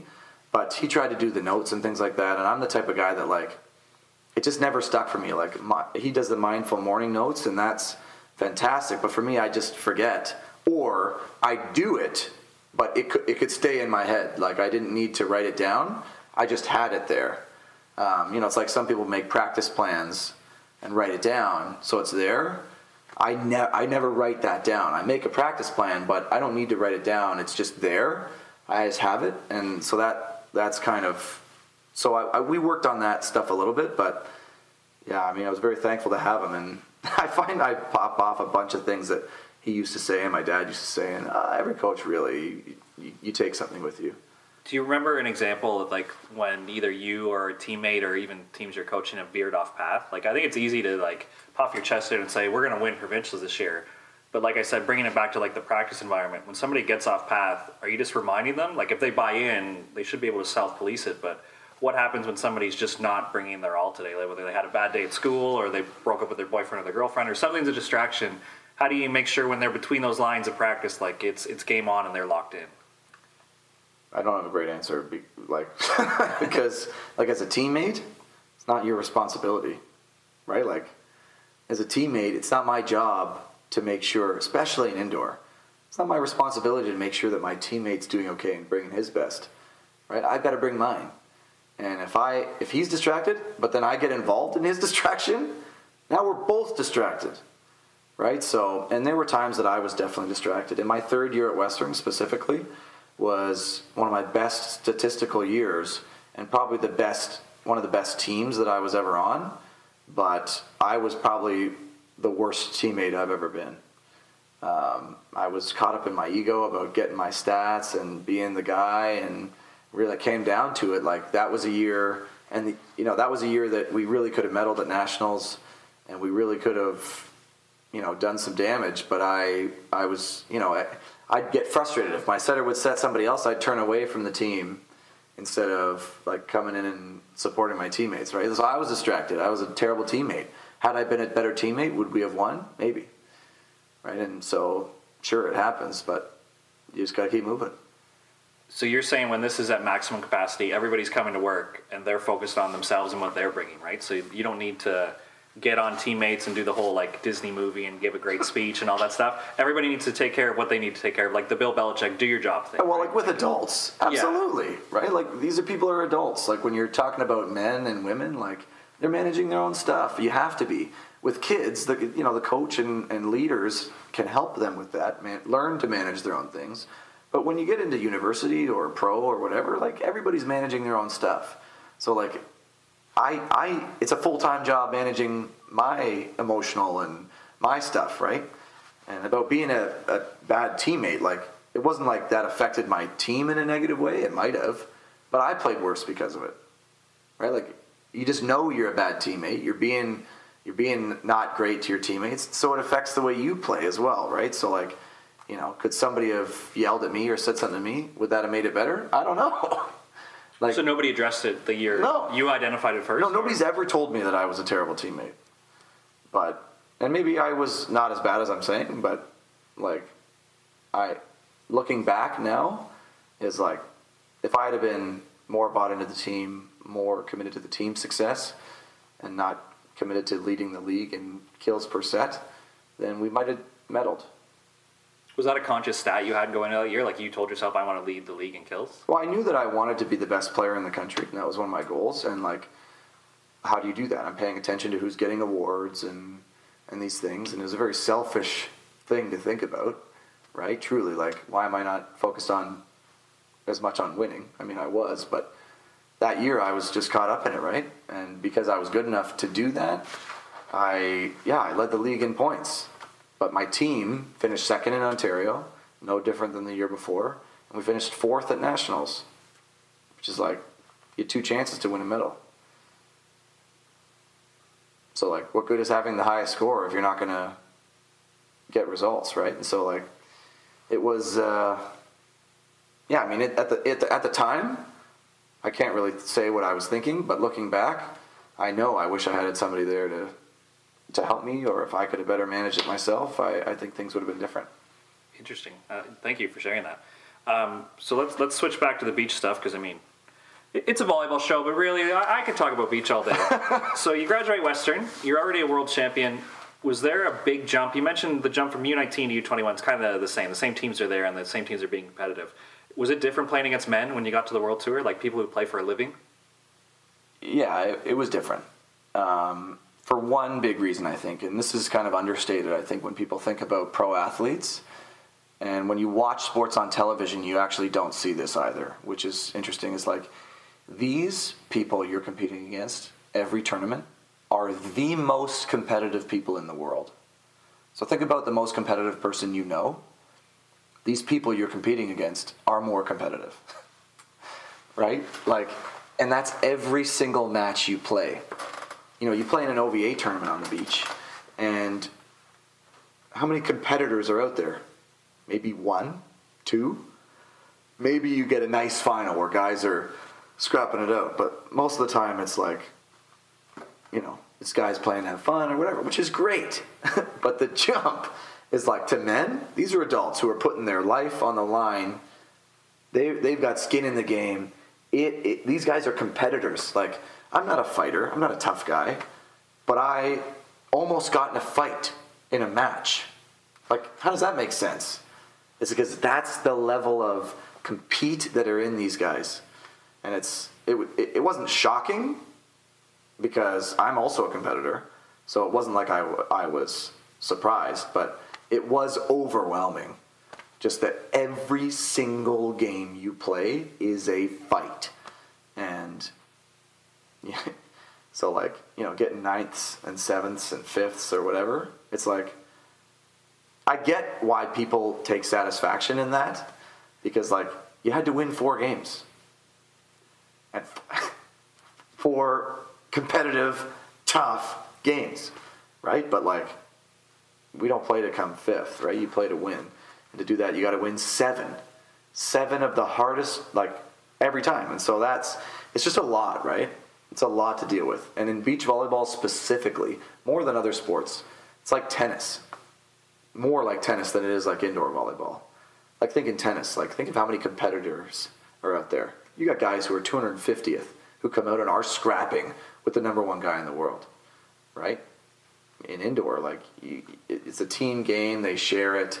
But in the beach, it's the 2 guys, and they are tough as nails. So that was overwhelming, and something I think like we miss in Canada, to be honest.